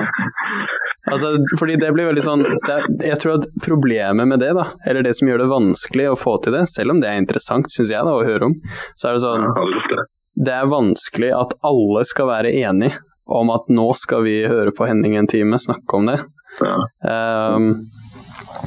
Men jeg tror du har helt rett, jeg tror løsningen da, hvis man vil ha flere sånne samtaler, om man ikke vil starte en podcast, så løsningen nettopp det, å finne en person, kan godt være flere, men liksom gjøre det bare en person om gangen, og si at, du, jeg vet at vi skulle, ja, ikke sant, si at vi skal ut og spise middag da, bare ta en middag, eller ta en øl da, ikke sant? Og at vi bare sier sånn, ok, jeg gleder meg til å ta en øl med deg i dag i kveld, Henning, men jeg tenkte at det hadde vært sykt kult hvis vi begge to ikke satt på mobilen, og ikke drakk for å bli drita, men bare drakk for å kose oss, og så at vi hadde en enighet og en lik innstilling om at vi prøver å ha en skikkelig god samtale. Hvis vi skal prøve det liksom, at det skal være hovedfokuset. Og hvis den personen da litt kul og på samme bølgelengde og sier at ja, vet du hva faen, la oss prøve å gjøre litt ekstra effort på å prøve å ha en god samtale. La oss trene litt på lytting, og trene litt på å snakke uten å krangle eller diskutere eller være uenig, eller allerede prøve å være litt åpensinnet da. Så tror jeg faktisk det kan være, ja, det kan være så digg at det blir avhengighetsdannende. Det i hvert fall det jeg føler med den podcasten her, at liksom det et eller annet med disse samtalene som bare sånn, jeg får ikke det ellers da. Ikke sant? Jeg bor med 4 stykker i kollektivet, men det litt vanskelig og bare sånn, selv om jeg har gode samtaler med dem og alt det der, det sjeldent at det liksom blir en time hvor begge bare enige om at nå skal vi trene, liksom, nå skal vi fokusere litt på å ha en god samtale. Det litt sånn jeg føler som for eksempel de gangene hvis du måtte ha vært på festen og du har drukket en del, og du ender med å få de litt sånn dype samtalene sent på kvelden.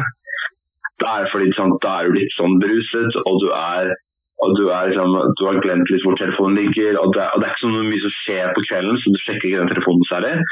Og så blir man sånn, da prater man, og det ofte også hatt de der dype, gode samtaler, og tenker, det sikkert gøy liksom, nå hører jeg at nå åpner vi oss opp.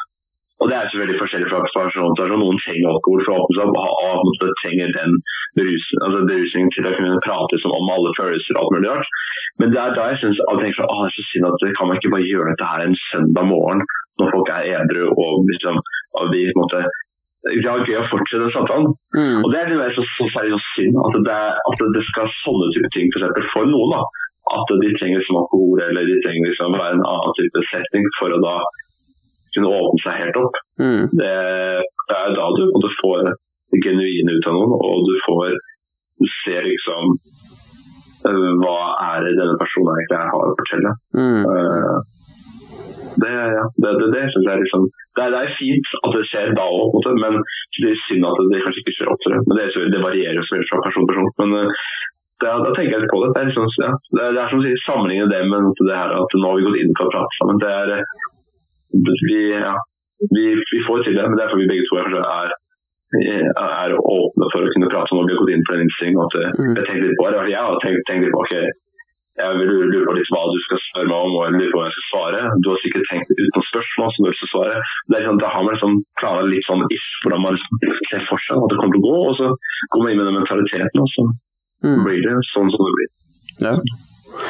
Ja, nei, det veldig verdifullt, altså. Og det sjeldnere og sjeldnere.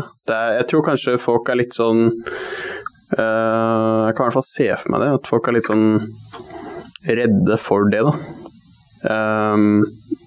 Kanskje ikke redde, men litt sånn usikre rundt det å bare skulle møtes for å ha en samtale, og ikke for å gjøre noe, eller for å, altså uten å være på mobilen, eller sånne ting, ta seg tid til det, liksom.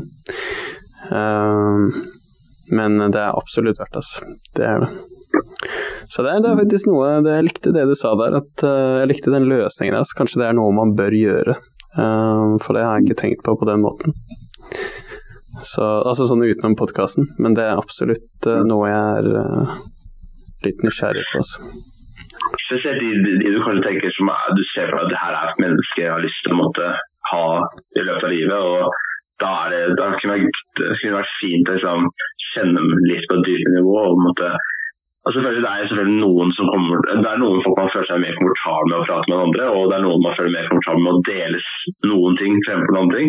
Men jeg tror uansett at så lenge man litt trygg på at man ikke redd for å dele så mye, da. Og heller synes at det kan være heller mer lærerikt da, å dele mine opplevelser, og skal heller få dine tanker på det. Det gjør at jeg tenker, ok, det har jeg ikke tenkt på, det var spennende, eller du kom med det, og det veldig gøy. Og da får du en mye bedre forståelse av omverdenen rundt deg, og i tillegg at du blir litt mer kulturell, da, du får en bedre forståelse av liksom, kanskje de sosiale settingene rundt deg. Det litt det med at da når du har disse menneskene som kanskje ikke har noen som har vokst opp i en by da, hvor det veldig få innbyggere for eksempel, vil ha en helt annen sosial forståelse enn de som har bodd opp i en storby og hatt mye mer inntrykk og mye større kulturelt sprang da, på en måte. Så det alle tingene som mye mer å utvikle deg som person og gjøre at du får en bedre forståelse av hvordan andre mennesker har det, og hvilke bakgrunner de har da, og hvilke historier de har å fortelle. Ja, og